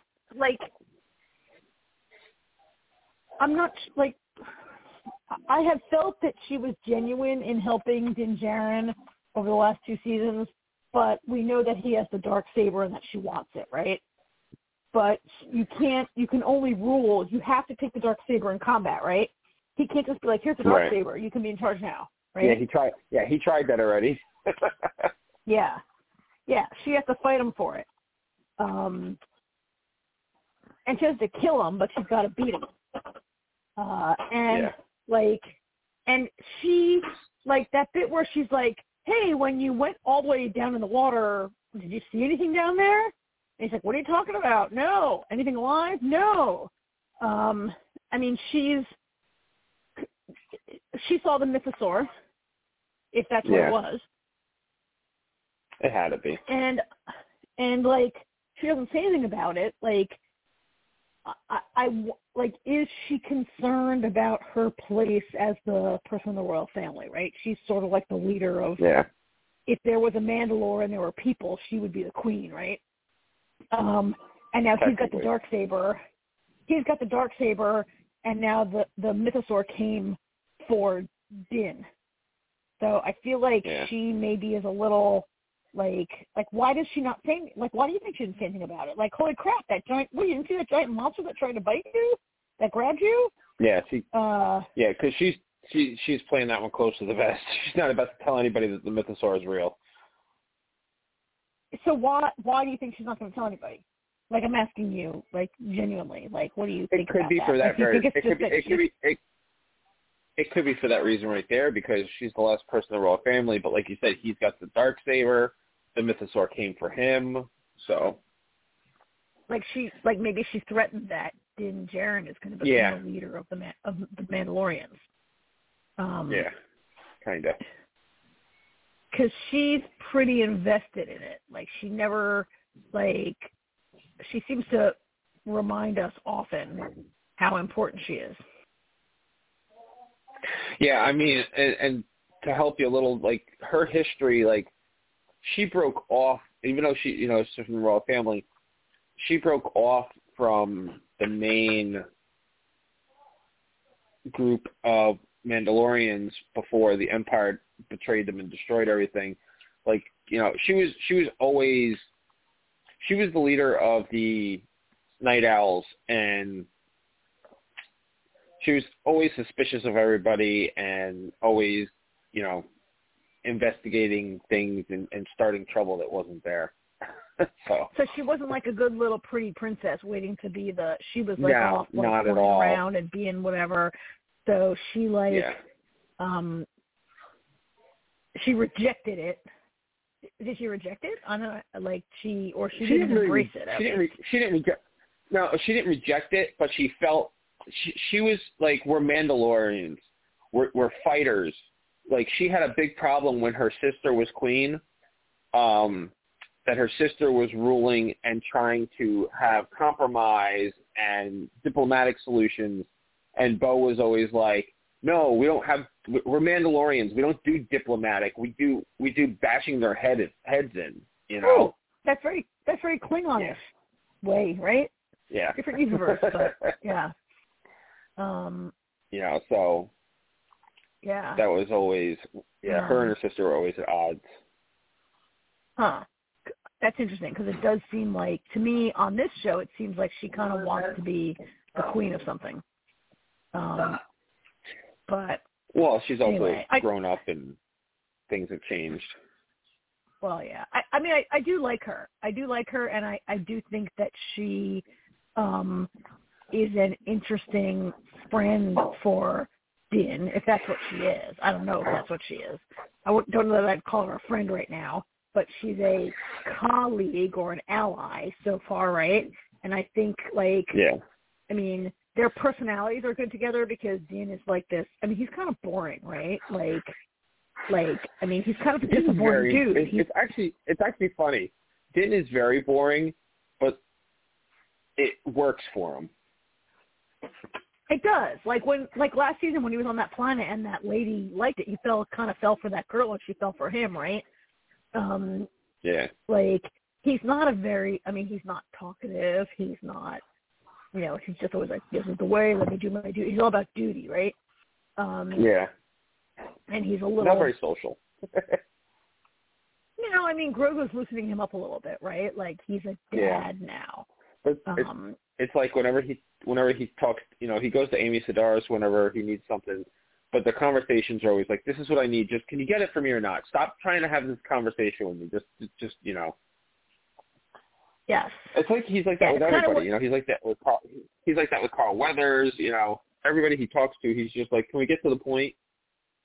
Like when he was sitting in that little room, sitting cross-legged with those little tiny mechanics last week, and they were like, bad baby, and he's like, Grogu, stop. He's very, like, he's kind of boring. But it works for him. You're right. And I think he and Bo are like a good like pair. And I don't mean a romantic pair, just like a good pair of coworkers right now. Yeah. Like a good pair of characters. Yeah, I agree. So I wish we could see some more of them on screen and not see like an hour of boring like clone doctor bullshit. Well, hopefully hopefully they see the reviews on that. Then again, I don't even know. Online people might be loving it. I don't even know. I have seen a few headlines where people feel that the show is maybe a little bloated with too much of this kind of story that needs to be cut back and get us back to the story that we think we're watching. And I don't mind, like, I never minded. I think we both really enjoyed the, like, adventure of the week type setup we had for 2 seasons where anything Din is trying to get on, he's like, I'll help you, but you got to go over to Coruscant and do this. And you get to Coruscant and they're like, I'll help you, but you got to go over to Tatooine and do this. And you get there and they're like, I'll help you, but you got it right. Like he always had to do another adventure of the week to finish his task. And I liked that aspect of it. I agree. I wouldn't mind seeing more of that, although this is not a show that intends to, this is not like a procedural show that's going to have a monster of the week for the next, like, however many seasons. The show, I don't know how many more seasons, right? It's got to go somewhere. Pedro Pascal stars on the rise. He's got movies to make. He's got to adopt other people. Like, he's got a whole career now of adopting foundlings and playing people who adopt babies. Speaking of other things to do, so obviously nothing official, but right now, based on what the creators have said, we can look for Last of Us season 2, probably mid to late next year. Mid to late 2024. So a year and a half from now, maybe. So all my, our huge conversation about that 2 weeks ago, I'm feeling better if they pull it off. So I was like, see, they can do it. I mean, it's a reasonable amount of time to make a show like that, I think. Like, remembering that the CGI for those infected probably takes another, 6 months after they're done with principal photography, right? Right. Yeah. So. I know, I made that up. I have no idea. I can barely use a computer. I made that up. But anyway, that's great. All right. That's great. Good I'd love show. To see that. All right, great. Same episode, same TV shows next week. Same shows. So this is really not the type of thing that we cover, but I'm going to see John Wick on Saturday. I got tickets. That's actually funny. Artie and I were just having a conversation today because I have T-Mobile now, and every Tuesday T-Mobile has these specials called T-Mobile Tuesdays, and one of them is a $5 movie ticket to go see John Wick. So we were talking so we're probably going to go. So we're going to go see that at some point. I'm paying full freight, I think. I'm paying we're going in the afternoon. We're going 3 in the afternoon on Saturday, so it's probably only $10. But I'm willing to pay full freight for John Wick. I'm going with some friends of mine who are huge John Wick fans. And it's funny because I have this friend who is very afraid. She won't watch any zombies. She won't watch any horror movies. She won't watch any thing that's remotely scary. But she'll watch John Wick all the time. That's funny. So, all right. Well, I won't talk about it until you guys see it. We could talk about it another time on the show. All right. Sounds like a plan. All right. Great. All right. Great talking to you. Have a good night. Always. Enjoy the rest of your week. Thanks. You too. Thank you, everybody, for listening. Talk to you next week. Forkiness, we're done. Good night.